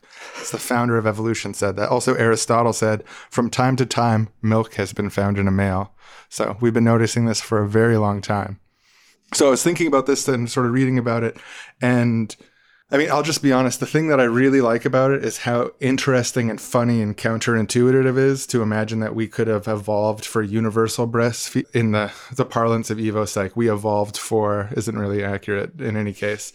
You never evolve towards a function. You don't evolve wings because you want to fly, for example, right? Yeah. Every step along the way needs to make sense. But just the fact that men have fully functioning mammary glands, the capacity to produce milk that is just latent and developed. Stephen Jay Gould gives an explanation for why men have nipples, which is the more standard thing, which is that we evolved it for breastfeeding in mothers and women, and men have it because it's just simpler to give it to everyone, so it's always there for breastfeeding mothers. We don't have to specifically evolve not having nipples. There's no reason to, so we just have these dormant mammary glands. So here's the alternate theory, courtesy of me just thinking about stuff and thinking it's funny, is maybe there was a time in ancient history, or this could happen at times during human evolution. There's a lot of mammals that actually have the ability for male breastfeeding to a certain degree. Maybe there was a time where there was a real strong survival advantage for groups where men being able to breastfeed made the difference between death and life for young. And so therefore, the children that were in the care of groups of people that included at least some men who could breastfeed would therefore be better equipped to survive. If you just think about it in pure game theory, having more abilities on your ability sheet, I feel like there's, you just run into that situation where it turns out to be useful. You're a widower. Right. And it just makes sense to me that if I could have an extra ability on the sheet, it's a benefit over evolutionary spans of time. Yeah. And part of the reason it's so fascinating to me is as the father of a baby that 6-month-old, the emotions and the intensity, I've compared it to Friends as a drug trip of just how much your psychology is impacted in those early days where prolactin is so powerful. And I got a sub-breastfeeding dose. The power of that chemical that I have in me that's mostly latent that came out in this context is another layer to why this is so fascinating to me as a potential thing. But I think if you're critical of Evo Psych and you read this book, there's some elements of it that you can criticize the implications of. But I think really the bottom line of this book, the thing that I think is worth taking away from it and the thing that makes it, I think, the best Evo Psych book I've read. The best Evo Psych book I've read. She raises the point, basically, she doesn't use these words, this is my interpretation. Humans evolved for maximal freedom when it comes to child rearing. That is, if a child is born, it can be raised by mother and father, just the mother, just the father, a community of people that includes neither the mother nor the father. If the mother runs away, the baby can survive. If the father runs away, the baby can survive. In effect, nature has given human beings, when it comes to child rearing, the maximum freedom possible when compared to all other animals. And I think that's actually a really cool thing, and there's an evolutionary basis to claim that. Evolutionarily, biologically speaking, human beings can choose to structure their child rearing practices in basically whatever way we want, given these constraints. The constraints is that babies need attention, slightly more attention than one person can give. So on top of that, it's up to us. We could ship our babies off to the other side of the country and be raised in some sort of communal baby farm, and that could work. We could always pass on babies to aunts and grandmother to deal with, or grandfather and uncles to deal with. And like, there's a huge amount of variation in what is possible and how we structure our child rearing.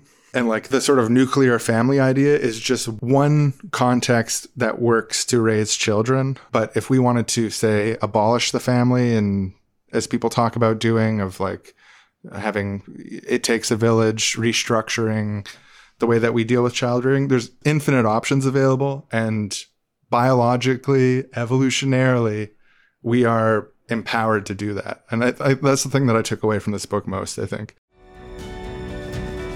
We now go to a futuristic utopian cafe where two friends are discussing bad ideas about genes from history.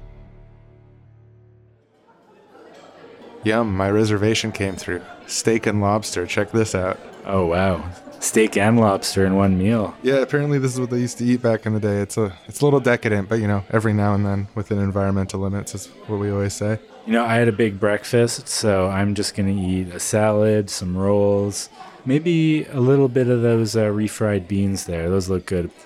So people used to actually think that there were genes directly for like a behavior, like you have a gene and then causes a behavior directly? Yeah, the idea that there's a gene for, like, one evolved a gene for meanness or something like that was sort of the common parlance in the latter half of the 20th century. Sociobiology talks about this by E.O. Wilson. The selfish gene by Richard Dawkins has this sort of element to it. They did a lot of game theory around, like, if we assume competition this way, this gene for XYZ will win out. But that's generally not the case, that like individual genes constitute individual complex behaviors. And this actually was really important in our history, getting to this utopian present where, we have all our needs met. Society organizes a giant, directly democratic library. Everyone sort of Renaissance people with free time and rich lives. We take it for granted now, but there was a time when we thought that there was individual genes for things. It'd be like, oh, he's got a gene for meanness. Like, don't let him reproduce. There's a history like that across the 20th century mostly. Right. Yeah. Nowadays, the common sense is that throughout human evolutionary history, we've evolved a great many capacities for a wide variety of different types of behaviors that are actualized or not within the context of an environment. And so, while probably every human being has the potential for meanness or great levels of aggression within their genetics, varying experiences throughout their lives, starting in the womb and going throughout their entire life, and especially how society interacts with people, and whether it causes situations where aggression is necessary or not, is going to regulate how much actual aggression or meanness we see among people. The biological capacity is there, but it actually showing up in behavior is another thing. Yeah, there's multiple layers to the way that this biological genetic determinism isn't true. One of them is that we have the capacity on an individual level to pursue a wide variety of strategies by our conscious thought, that we can consciously decide to do one thing versus the other. And that ability to think and plan and so on is itself the meta-evolutionary strategy that ties together a bunch of different types of perceptions, but provides us the benefit of being able to adapt to different circumstances. There's not only that, but there's also the sort of phenotypic adaptivity, which means that it can even be that there are multiple different types of genetic expression within someone. DNA kind of has like contingencies where different things in the environment can bring out different types of genetic expression in species. So there might be one set of instincts that is triggered by one certain environment and another set of instincts that's triggered by another environment. And there is still a genetic basis to these different instincts, but they're brought out by environment because genes are in sort of conversation with the environment and how they express. So like there's multiple layers. One layer is that we're conscious, that we have the freedom to pick between things, and that gives us a level of flexibility that is itself an adaptation. And then also in a broader sense, and this applies to animals that don't have that, different environments can literally cause different genetic expression. There could be latent genetic capacity that isn't expressed in your body that environment brings out. we know that there's pretty wild variation that can occur based on environment and nature for other animals. Yeah, it seems so obvious, and it seems so strange that anyone could have ever believed that in order to believe in evolution, it was necessary to believe not only that we evolved brains with like large prefrontal cortexes and a large amount of gray matter, with like, you know, certain base drives put in there, like to eat and to sleep, and then like most of the specifics happen in sort of this realm of flexibility, rather than the belief that there's just this whole set of genes, and maybe there's one gene per behavior, or there's a bunch of different genes that could cause a behavior if they all have to be there together, or like different genes could cause different variations of behavior. But either way, every single behavior was individually selected for. It's a module inside of our head, and it is itself an evolutionary adaptation. Every single behavior is. And there's a gene for it, or a group of genes. It's such a massive overreach that creates this unnecessary layer of explanation, of specificity that just doesn't match with what we know about human history, which is that variation is the norm, and that we've managed to spread into all different sorts of evolutionary niches and create our own niches because of that sort of ability to think and to create and to decide for ourselves and to fit ourselves into various places on the environmental spectrum. Yeah, and it turns out that embracing that and understanding that distinction and abandoning the old biases and pseudosciences of the past, it actually really helped the global revolution towards the current utopian library socialist system that we have. That, you know, it's got some hiccups here and there, but it doesn't destroy the planet, and I'm happier under the system than the last one, personally. Oh, yeah, I'm too young to have known the past system. That's why I'm kind of naive about these things. I'm just learning it for the first time, and I'm like, wow, that's so wild. That's so ridiculous. Yeah. How could they believe that? No, that weird scientific hierarchism was really central to the abusive system. Yeah, it seems like it was, from what I understand of my history, it was kind of after a lot of the religious justifications for hierarchy started to be questioned because of new science. People decided that the only way to continue justifying these hierarchical things was to use the language of science and the veneer of science to, in a sort of motivated way, go out there and not perform pure science, but science with the intent of getting a result that you wanted in order to, and maybe they were consciously doing this, but probably not. They probably just really deeply believed these hierarchical things, and so said, well, science must prove them true, and they set out to prove it. And when you do science that way, you're going to end up finding what you're looking for. Right. No, and they missed out on totally obvious things, like the biological reality of male breastfeeding. Right. By the way, do you want to take this kid off of me and breastfeed him a little bit? Absolutely, I'm feeling kind of plump. Starting to hurt after going that long. I was about to pump anyway, so this is perfect. I mean, for generations, they didn't produce male milk in high quantities to help feed the young. And that's just, it's disturbing to think about the level of malnourishment that caused to not have that level of alloparenting. Yeah, and just even if you're in like a heterosexual relationship, putting all of that on the woman when the man can help out with this. Right. No. Like, where's the fairness in that? No, the male feminists of the time were completely silent on that issue, which I think is... Yeah, it's curious. Yeah, no, it's something to learn from for sure. Little bugger chewed up my nip. Cute, though. Really cute. Thanks for meeting with me. This has been a big help to my research. No problem. Yeah, thank you for breastfeeding my grandson. That's really helpful. Hey. Body feeding. That's reciprocity, right? You help me, I help you. It's beautiful. Mm. Oh, and what would be good for dessert? Some bananas. They're in season. Oh, yeah. We don't get bananas at all times at all year, but that just makes it more special when we do.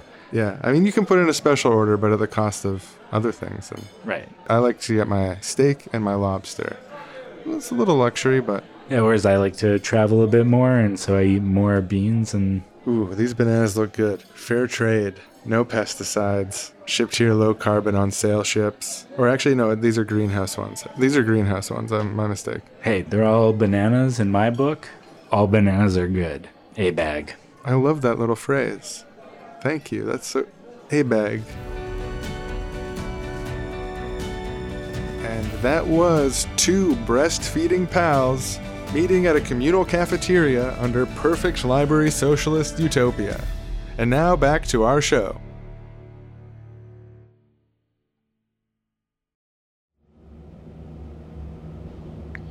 It's my first time seeing an evolutionary psychologist. I'm so nervous. ... We need to talk when I get home. Please remove your train stuff out of our front doorway. Come on in. Welcome. I'm here to help. Doctor, I'm at the end of my rope. I've tried cognitive behavioral therapy, psychodynamic therapy, dialectical behavioral therapy. I even tried Jungian psychoanalysis, and nothing. I'm just searching for answers. I need to figure something out. My marriage is at risk. Right. Yeah, well, the problem with all those other modalities, if you allow me to be so brash, is to say that they're not based in a scientific understanding of our evolutionary past and how that affects our behavior. And that's what I bring to the table here as an evolutionary psychologist. So let me just say, you've come to the right place. You're in good hands. I have a lot of scientific information that can help you live your life. So I've been feeling a lot of anxiety lately and some depression and resentment because my husband of 8 years, we've got 2 children together, he's been... successfully mated. He's been cheating on me with college-age co-eds, even though he's an old man. Well, tale as old as time. No, it makes me feel horrible. What should I do? Well, I think the first thing to think about really is to remember, on one level, your life is already 100% a success. If you've had 2 children, your genes are passed on. A lot of the patients I got in here have never even made it. So on one level, I think there's really no reason to be upset about anything, because in terms of evolution, you've succeeded already. Like, congratulations to you, let me just say. Thank you, but I want my husband to not cheat on me. Oh, yeah, well, of course. Some jealousy about this type of thing is natural, but I want you to think about this for a moment. Take yourself out of your own feelings just for a moment and think about this from the perspective of your husband's genes. Because, yes, your husband has had 2 children with you, but as we know, men are cum sprinklers in a way. Huh. Evolutionarily, one of the most effective ways for them to spread the sprinkle around is chasing after college co-eds. So while I certainly understand that you feel some jealousy, maybe you feel your resource stream will be threatened if he has to take care of these other women's children. So yeah, I sympathize so much. But another way to think about this is that if your husband is able to get sex with all these co-eds, that implies that he's a very high status individual and thus quite a desirable mate. I mean, that's not the only issue we're having, But just before you move on, do you now realize your feelings are illogical? I guess, but I feel... Just try to meditate on it, on thinking about how high status that makes your husband and how desirable. But sorry, you're next. I just feel like we have an agreement and he's violating it, and I mean, maybe consciously that's what's going on for both of you, that he knew he wasn't supposed to do it and he made the decision, and maybe that you're feeling like that indicates a sort of lack of care for you. But I'm saying beneath all that, we're all sort of just slaves to our genes. Is there an evolutionary explanation for... Like, on certain nights of the week, my husband's supposed to be making dinner. Mm-hmm. Usually on the nights where it's his turn to cook, he's ordering takeout, but we share finances. Oh, I see. Yeah. But I actually cook dinner. I could order takeout too. How does that count as his turn? Well, if you imagine what it must have been like about 10,000 to 100,000 years ago. Like a Flintstones times kind of thing? Yeah, Flintstones, cavemen, small bands of people. It's kind of vague, but whatever it was like at that time, we must imagine that the women were at home cooking. So it's kind of natural for you to actually do the cooking, whereas men, they more want to be seen as providers. So the way for him to provide food for you is to pay someone else to bring it. And, shared finances, that's a very modern invention, that the woman would have finances at all. So it kind of short circuits our evolutionary brain thinking on that. And he's just trying to provide for you. I wouldn't get on his case about it. So he's just doing what he's evolved to do. Yeah, exactly. Huh. Am I doing what I'm evolved to do by being upset about him doing that? Yes. But that's why you're talking to me, right? You just, sometimes women will often talk about these things with their girlfriends. And also, I have a theory that humanity evolved evolutionary psychologists like myself, and that there's been forms of us all throughout history in order to help smooth this warring, unending tension between men and women that exists. Like, see, he has his interests and you have yours, and how do we all come to peace with that? Throughout history, the answer to that has been, one way or another, getting women to just accept it. Men are like that, and, deal. So that's kind of what I'm here to help you with, to deal. Right.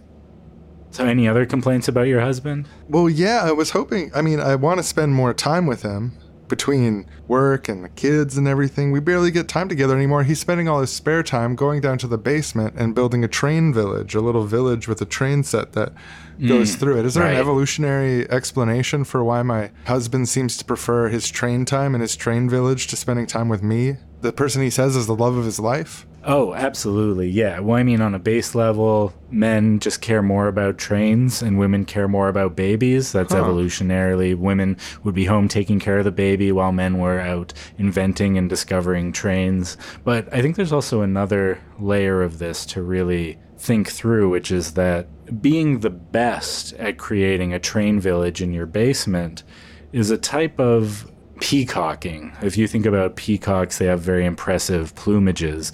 Right. This is a type of plumage that your husband is creating. A very common one for men, I might add. The trying to build giant train dioramas in their basement as a way to attract college co-eds that they can spread their seed and mate with. It's a deep evolutionary strategy.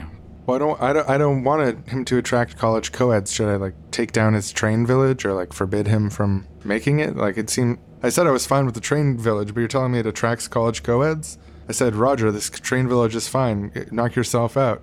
Was I wrong to do that? No, you were right to do that. But again, you have to think about how much attracting the co-eds shows how high status he is, and you be happy about that. All right, well... And just one more bit of advice. Talk to me about this stuff, talk to your girlfriends about this stuff, but don't nag him about it, because a high-status man like that, he could drop you in an instant, and then you'll be left with nothing. Okay. Yeah, that's all for today's session. I assume you'll be scheduling more. People usually are very hungry for the insights I offer. They're very useful in people's day-to-day lives, knowing these deep evolutionary truths about us. Yeah. Was that all science? Oh, that was all science. That was, yeah. Huh. Okay, well, yeah, thank you. This has been very helpful. Yeah, people do find it helpful. So I got two quotes here, one from Stephen Jay Gould and one from Bookchin, and they're about sociobiology and their critiques of sociobiology. They each wrote one. But I think what they have to say here really resonated with me about evolutionary psychology. To quote Stephen Jay Gould, "What we're left with, then, is a particular theory about human nature which has no scientific support and which upholds the concept of a world with social arrangements remarkably similar to our own. We're not denying there are genetic components to human behavior, but we suspect that human biological universals are to be discovered more in the generalities of eating, excreting, and sleeping than in such specific and highly variable habits as warfare, sexual exploitation of women, and the use of money as a medium of exchange."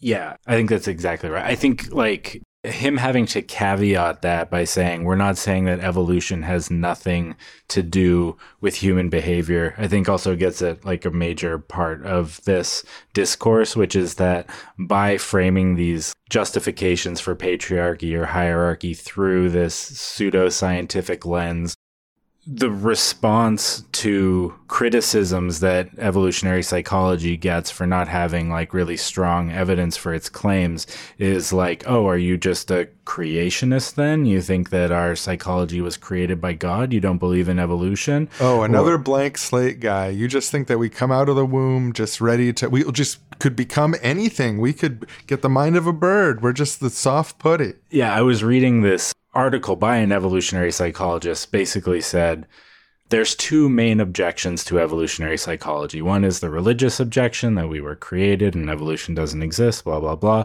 And the second one comes from the standard social science model, which is the idea that human behavior has nothing to do with their genes. Our brains are 100% general purpose computers.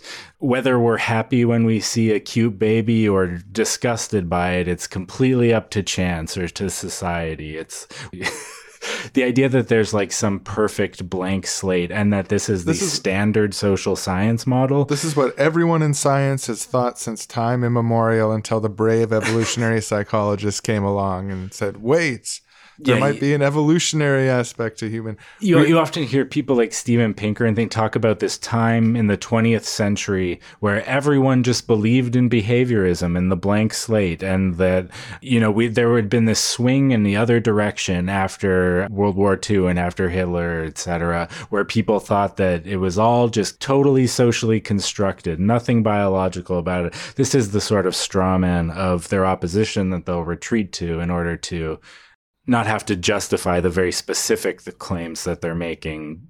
Yeah, personally, I think to the degree it's true that following Hitler's expression of the dangers of the politicization of Darwin as a program of shaping human evolution, it might be good to overcorrect a little bit about that and explore the opposite. So here's a Bookchin quote. Here is from Bookchin's critique of sociobiology, again, useful for the evolutionary psychology context.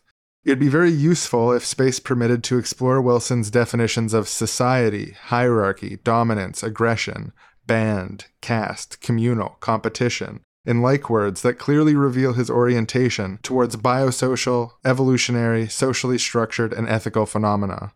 Wilson's ruthless reduction of social phenomena to biology in general, and genetics in particular, is obscurantist by definition. Wilson's definitions are as arbitrary as they are intuitive. We are urged, in fact, to define the terms society and socially sufficiently broadly in order to prevent the exclusion of many interesting phenomena, in whose opinion and by what criteria Wilson fails to explain. Accordingly, Wilson is now free to opine on any phenomenon that captures his fancy, a totally legitimate right, if sociobiology is a purely speculative theory, but certainly intellectually outrageous, if it is, as its acolytes demand, a science. Yeah. Nailed it, Bookchin.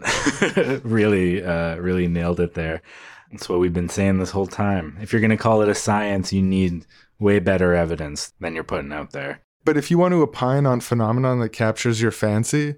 Yeah, if you want to make a theory about history and like, this is my philosophy, I think this is true based on my logical progression here presented, you have total right to do that for sure. But I think I'm also fascinated with, this is a big thing about sociobiology, the book that Bookchin is talking about with these flexible definitions like hierarchy, dominance, aggression, and so on, where one of the things E.O. Wilson does in this book is, and actually Stephen Jay Gould criticizes him for this as well. Across the whole book, he describes different animal species in different contexts, and he applies these super anthropomorphic framings to them, king, queen, subjects, specialized workers. Like human institutions have hierarchies, and these are the institutions of these animal societies and so on. And then in the last chapter, he does a bunch of speculative stuff about what he thinks sort of human nature is and human evolution is like, and does classic Evo Psych style, imagine a caveman in a loincloth and maybe this would happen. And anyways, so probably evolved to do that. Yeah, I think also Bookchin in his essay said something I thought was interesting, which is that part of the appeal of sociobiology and these sort of Evo Psych type ideas, that people have a hunger for an understanding of their place in the natural universe. We want to understand who we are and what our relationship to the world is. And the sociobiology, Evo Psych people, they're putting out a vision of what it means to be a human, what it means to be this animal that we are. Yeah, and one that aligns with people's common sense growing up in a hierarchical society. It's like, oh yeah, that thing that's just always kind of felt true to me because the society I was raised in, they're saying it really is true, and here's why. And it's I think it could feel good to hear those kind of things, to get that type of understanding of your place in history and in society. We should express our view of the human place in the universe. To scratch that itch for people. Yeah. I think Bookchin and Gould might both have theories. Yeah, Bookchin definitely does. Check out, I think it's episode 2 of our social ecology series. He has a very well-developed view on our sort of place in the trajectory of evolutionary history. Yeah, Bookchin's dialectical naturalism is very critical of both sociobiology and evolutionary biology. but also critical of Stephen Jay Gould's sort of depolitical evolution. If you want to read about it, I'd recommend, it's been a while since I read it, so I can't summarize it well, but The Philosophy of Social Ecology is on the Anarchist Library. But I can talk about sort of what I think. I don't correspond one-to-one opinion-wise on Bookchin. Talk a little bit about a positive, ethical, and conscious view of what humanity is and what its relationship is to the trajectory of evolution that brought us here. This whole process has left me skeptical about the whole project, but I feel like if we base it on actual evidence, like ethnographic or anthropological evidence, and you're not doing this sort of like weird post hoc justify, like asking very specific questions and surveys to get people to answer the way you want and then making patriarchal political point, like, you know, let's... Yeah, I think the primatology stuff and the comparisons between chimps, bonobos, and other animals that we share features with, like the naked mole rat and stuff. There's stuff to be gleaned there as long as we don't take it too literally, like they do this, therefore we must do this, because we're obviously very different than all of them also. Yeah. I'm not against that. A lot of those comparisons are like, they're useful for pointing something out, but like they're not evidence of how we are unless we actually are that way. Like unless you have separate evidence that we actually follow these same patterns. Yeah, I think you really need like the current data being near universal on something. You need parallel, like for me to be really satisfied on being like, this is a settled question. Right. It's like you need ethnographic data that from different cultures, like especially pre-contact cultures in the global society. And like language acquisition is a universal human thing. Like if you want to survey people and ask if they use language, you're going to get like 100% yes, basically. Yeah, so like something that's universal that you can find in contemporary polling data that matches or is extended on ethnographic data, and there's parallels through primatology, but also other animals where there's clumps of related features that seem to evolve in different places in nature. I think that's good. But then you also really want to, like, I don't know, get something like archaeological, or I want more hard evidence on the actual history of like what time period it is, what are the specific forces, and do we have other points of data that can coincide with those assumptions? Like having an ice age put certain pressures on people because of these different reasons, and we know that we can pull that from, you know, these instances of how ice ages affected other animals, etc. Like once you start pulling all that stuff together, I think then you can get into a territory that's like fairly scientific about making guesses about the past like that. But almost everything I see falls short of what I find satisfying enough to say anything more than like interesting theory on the scientific side here. Right. But if we're going to speculate romantically, as the Evo Psych scientists do, whether they admit it or not, in our own way. If we want to make our own philosophical sort of like what we imagine the past was like and how we imagine that it affected us today. Yeah, I don't know the exact mechanisms of it, but I generally think that human beings have evolved for greater complexity and freedom, more variability, more different survival options. We're not a blank slate in the sense that our mind comes pre-packaged with certain intuitions and certain cascading things that help us to make sense of the world and get connected to community. But at the same time, there's a huge variation in the ways that we could develop culturally in relation to our environment. And that itself is a survival strategy. Right. Yeah. And the example of like the male breastfeeding thing, not that this is a major force in history, although it may be, prove it's not. That's our challenge for the episode. But like the fact that we actually technically have that freedom, I feel like is another example of, and the general alloparenting thing also sort of connects into this sort of open-endedness of like biologically, evolutionarily, we have a lot of freedom to make cultural choices as groups and try out different ways of living. And that freedom itself is the adaptation. The ability for different people than the mother to breastfeed and raise children or to parent in groups. That's a spectrum of sort of like parental potentials and freedoms that we're biologically embedded with. And like that's the big theme across all these different types of what makes humans unique is like our opposable thumbs on chimeral opposite hands that allow us to like grasp and grab and tweak and turn and Right, that's a type of like dexteral freedom, like dexterousness. yeah. It's So like in a sense, we really did evolve a type of free, like when we, instead of going from paws, which have more limited options to either like walk or claw or whatever, we moved to be able to grab, adapt, climb, twist, and then even manufacture. yeah, build microchips and stuff eventually after you get to it. Yeah, and there's no way to get to microchips without thumbs. No, yeah, absolutely. So you have like this cascade of multiple types of evolved freedoms, giving this wide spectrum. I think that really is the defining feature of humanity, I think evolutionarily, biologically speaking. Yeah, I think it also matches what I understand about a lot of the anthropological literature is that like one of the biggest sort of findings that we have is that humans can organize themselves in a large variety of different types of social arrangements that can be either highly hierarchical or highly non-hierarchical, highly patriarchal or highly non-patriarchal or even matriarchal. There's like the variation that we find in human arrangements speaks to a type of cultural freedom we have to organize ourselves according to our desires or like how we think we should be organizing ourselves and to like, you know, use our heads, put our heads together collectively and think about how to make this work in a way that sort of matches what we want to do. Because, yeah, so much of the Evo Psych stuff is like limiting human agency or like making arguments that human agency is limited in all these like highly specific ways. Men are like this, women are like this, people are like this, et cetera, et cetera. But every time you come across counter examples to all these things that they're saying are so deeply evolutionarily rooted in us, it's like you're constantly being hit over the head with this opposing fact that we have the ability to not do any of these things that they're saying that everyone does or that everyone has deep within them, but like only show up in like these slight statistical variations or whatever. There's like just living day-to-day life, even in an already patriarchal society that has cultural norms that kind of match a lot of the things that they're, trying to say are deeply rooted within us. You still like just meet people all the time who don't match up to any of these particular evolutionary things that they're like saying are so like deeply rooted within us. Yeah, and the freedom thing applies so clearly also to just reproduction and sexual selection.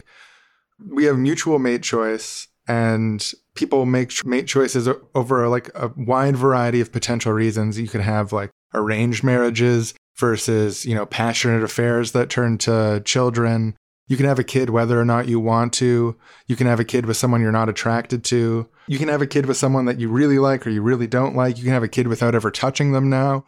Like our incredible brains, our incredible thumbs, our incredible male nipples, all these things, they this incredible spectrum of freedom that we have. Like if you find certain things in all primates and then you find certain other things only in human beings, which did we evolve for? Which did human beings evolve for? If all primates have status competition and so on, these are things that typically Evo Psych people are like, this is the human legacy, right? And maybe we do have that kind of stuff in us, right? Like we in our history and in our potentialities. But then you look at humans like, okay, well, humans can read, they can write, they parent in groups, they care deeply about what other people think of them. They've got advanced tools, they make complex choices for sometimes incoherent reasons. They can go their entire lives without engaging in a status competition. Sometimes 5 of them get together with little tools that make different noises and play a little tune that sounds better together because of the way the things complement one another. And they plan it out ahead of time and they practice a lot so they can really nail it. And all of the other great apes dance to it. For some reason that gave me chills to say, of just thinking about the chimpanzee or the bonobo, and God bless them, our cousins, 96% the same as us. But if 5 of them got together, made different noise-making tools, and played a song that was coordinated in a melody that made the other bonobos dance, that would be really cute. That would be really cute, yes. And so human beings are a very cute species. Okay, yeah, bonobos fucking suck. Chimpanzees fight and have status hierarchies. Human beings get together in little groups to play tunes, and then they all dance. Like, this is the thing that always bugged me about this Evo Psych stuff, is people being like, yeah, we evolved to fight and like act like monkeys. And it's like, the monkeys clearly evolved to act like monkeys. Any similarity we have with them probably predates being humans. So what do we evolve for? We evolved to dance. We evolved to write poems. We evolved to take care of each other's children, like that's obviously what we are, like, and I can say that without a theory of an optimized evolutionary environment. This is just basic logic. That we evolved to be what we are and not monkeys, not like other types of monkeys. Yes, yeah. The features that we express that our closest relatives don't express are the things that define us in relation to them. And there must be some evolutionary pressure or circumstances that led to us being like us instead of like them. Right. We now go to a spaghetti restaurant. It is great to be here for spaghetti dinner with you, son, just like when you were a little boy. It looks like you really inherited your old man's gene for loving spaghetti. Like father, like son on that. I inherited it from you, Our ancestors must have had a survival advantage for eating spaghetti. I want to put this fight behind us. Twingus, do you mind if I call you your real name? You can call me whatever you want. I never wanted to be in a fight in the first place. You're the one who started going off about inheritance this, and you're a disappointment that. We need to talk about the inheritance. I think, there's a reason that this is the first time we've had dinner. Just write me into the will, and we don't need to talk about it. I've told you a million times, I would love to write you back in the will. But are you still seeing that matronly... Me and Gilda are very happy together. Don't you think it might be a little bit dangerous for you to be in a serious and committed relationship with a significantly older woman, a matronly, even grandmotherly woman, while doing a talk radio show about evolutionary psychology, which is our family practice and our family name, extolling, gendered age gaps in a quite different direction? Don't you think that's dangerous to you, your co-hosts, your fans, your producers? How much are you willing to risk for this? I know you know what the genes demand. You're spitting in evolution's face. So why would I trust you with an inheritance? Look, yeah, I go on my podcast, on my radio show, I talk about the quote-unquote science of women and, whatever. It's all bullshit, right? Like, it's obviously not true. I love her. We're happy together. She's way older than me.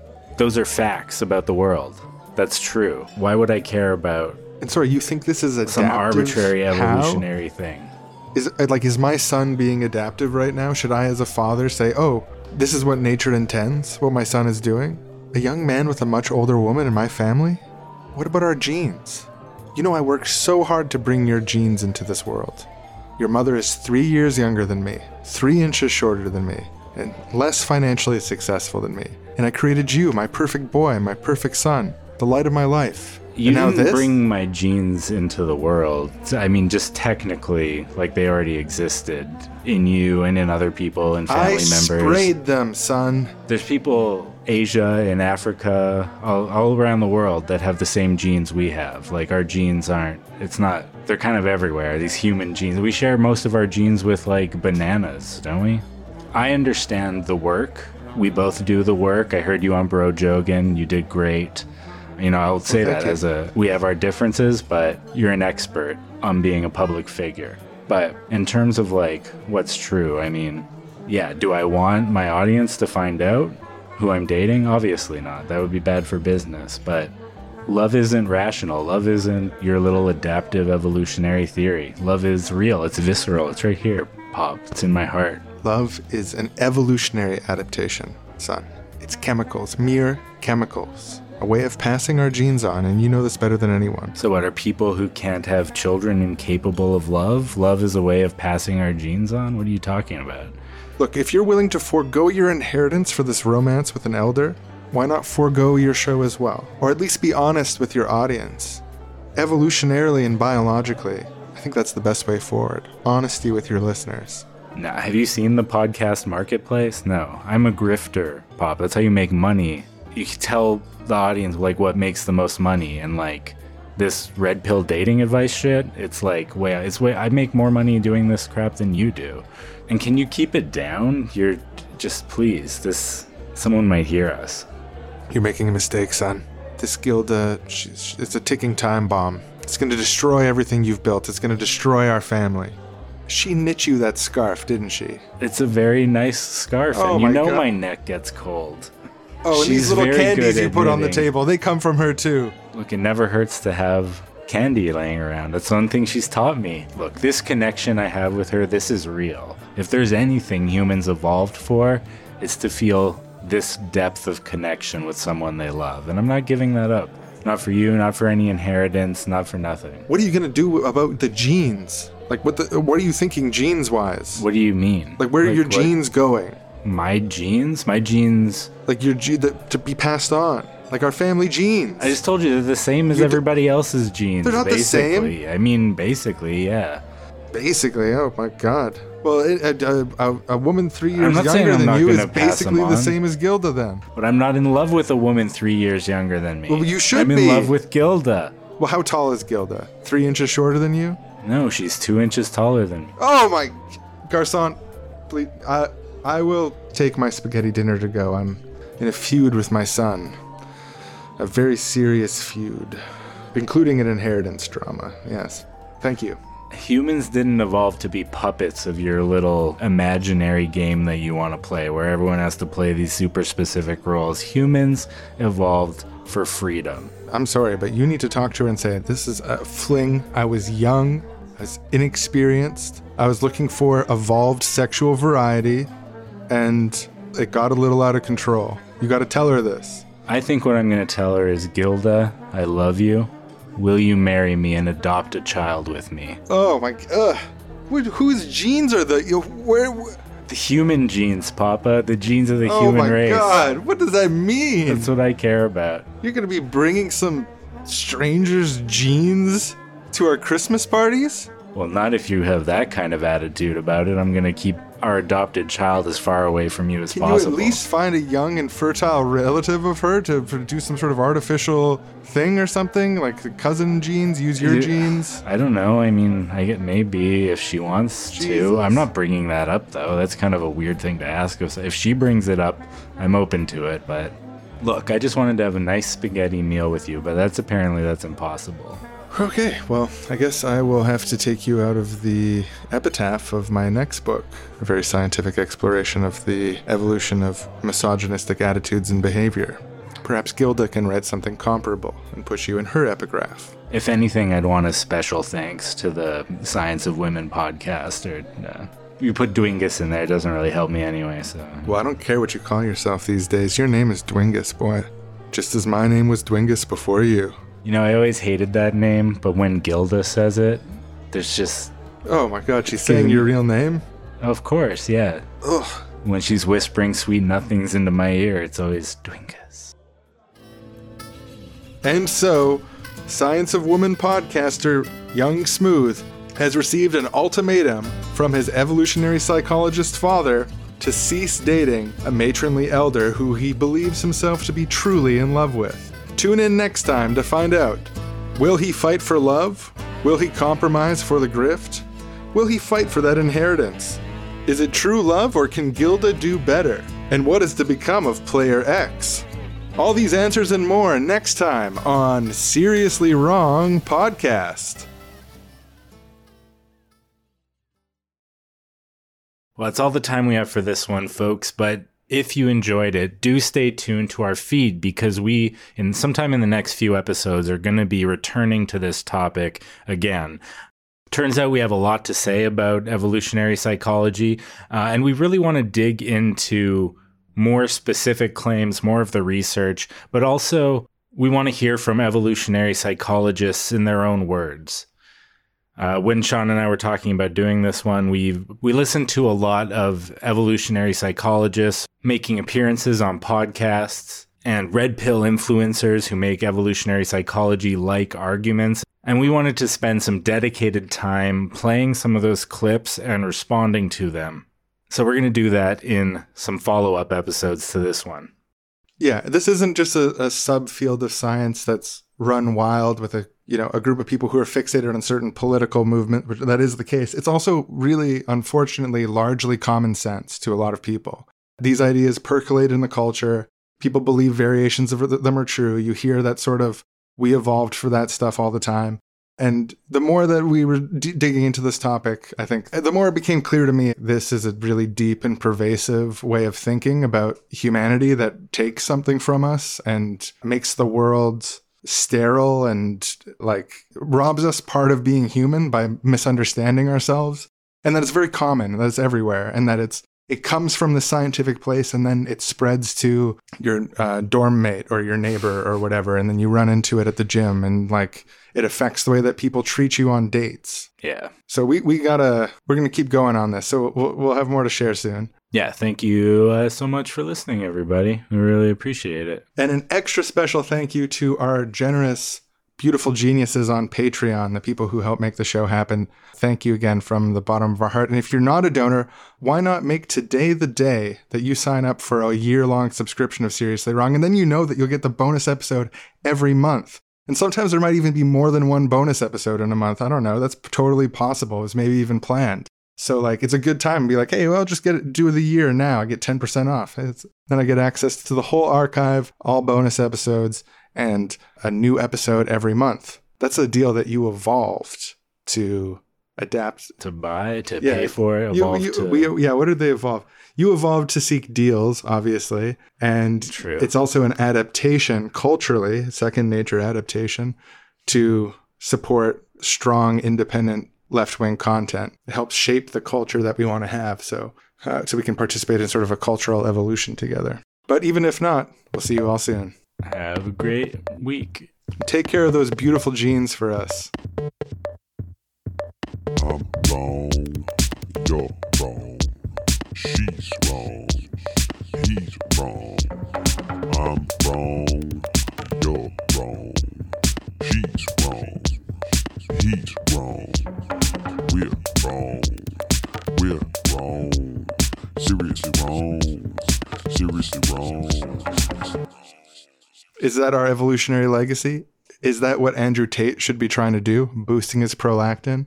Getting breastfeeding going? Is that how to be Charles a real Darwin alpha? Says, that's evolution. It's natural. That's natural. Yeah.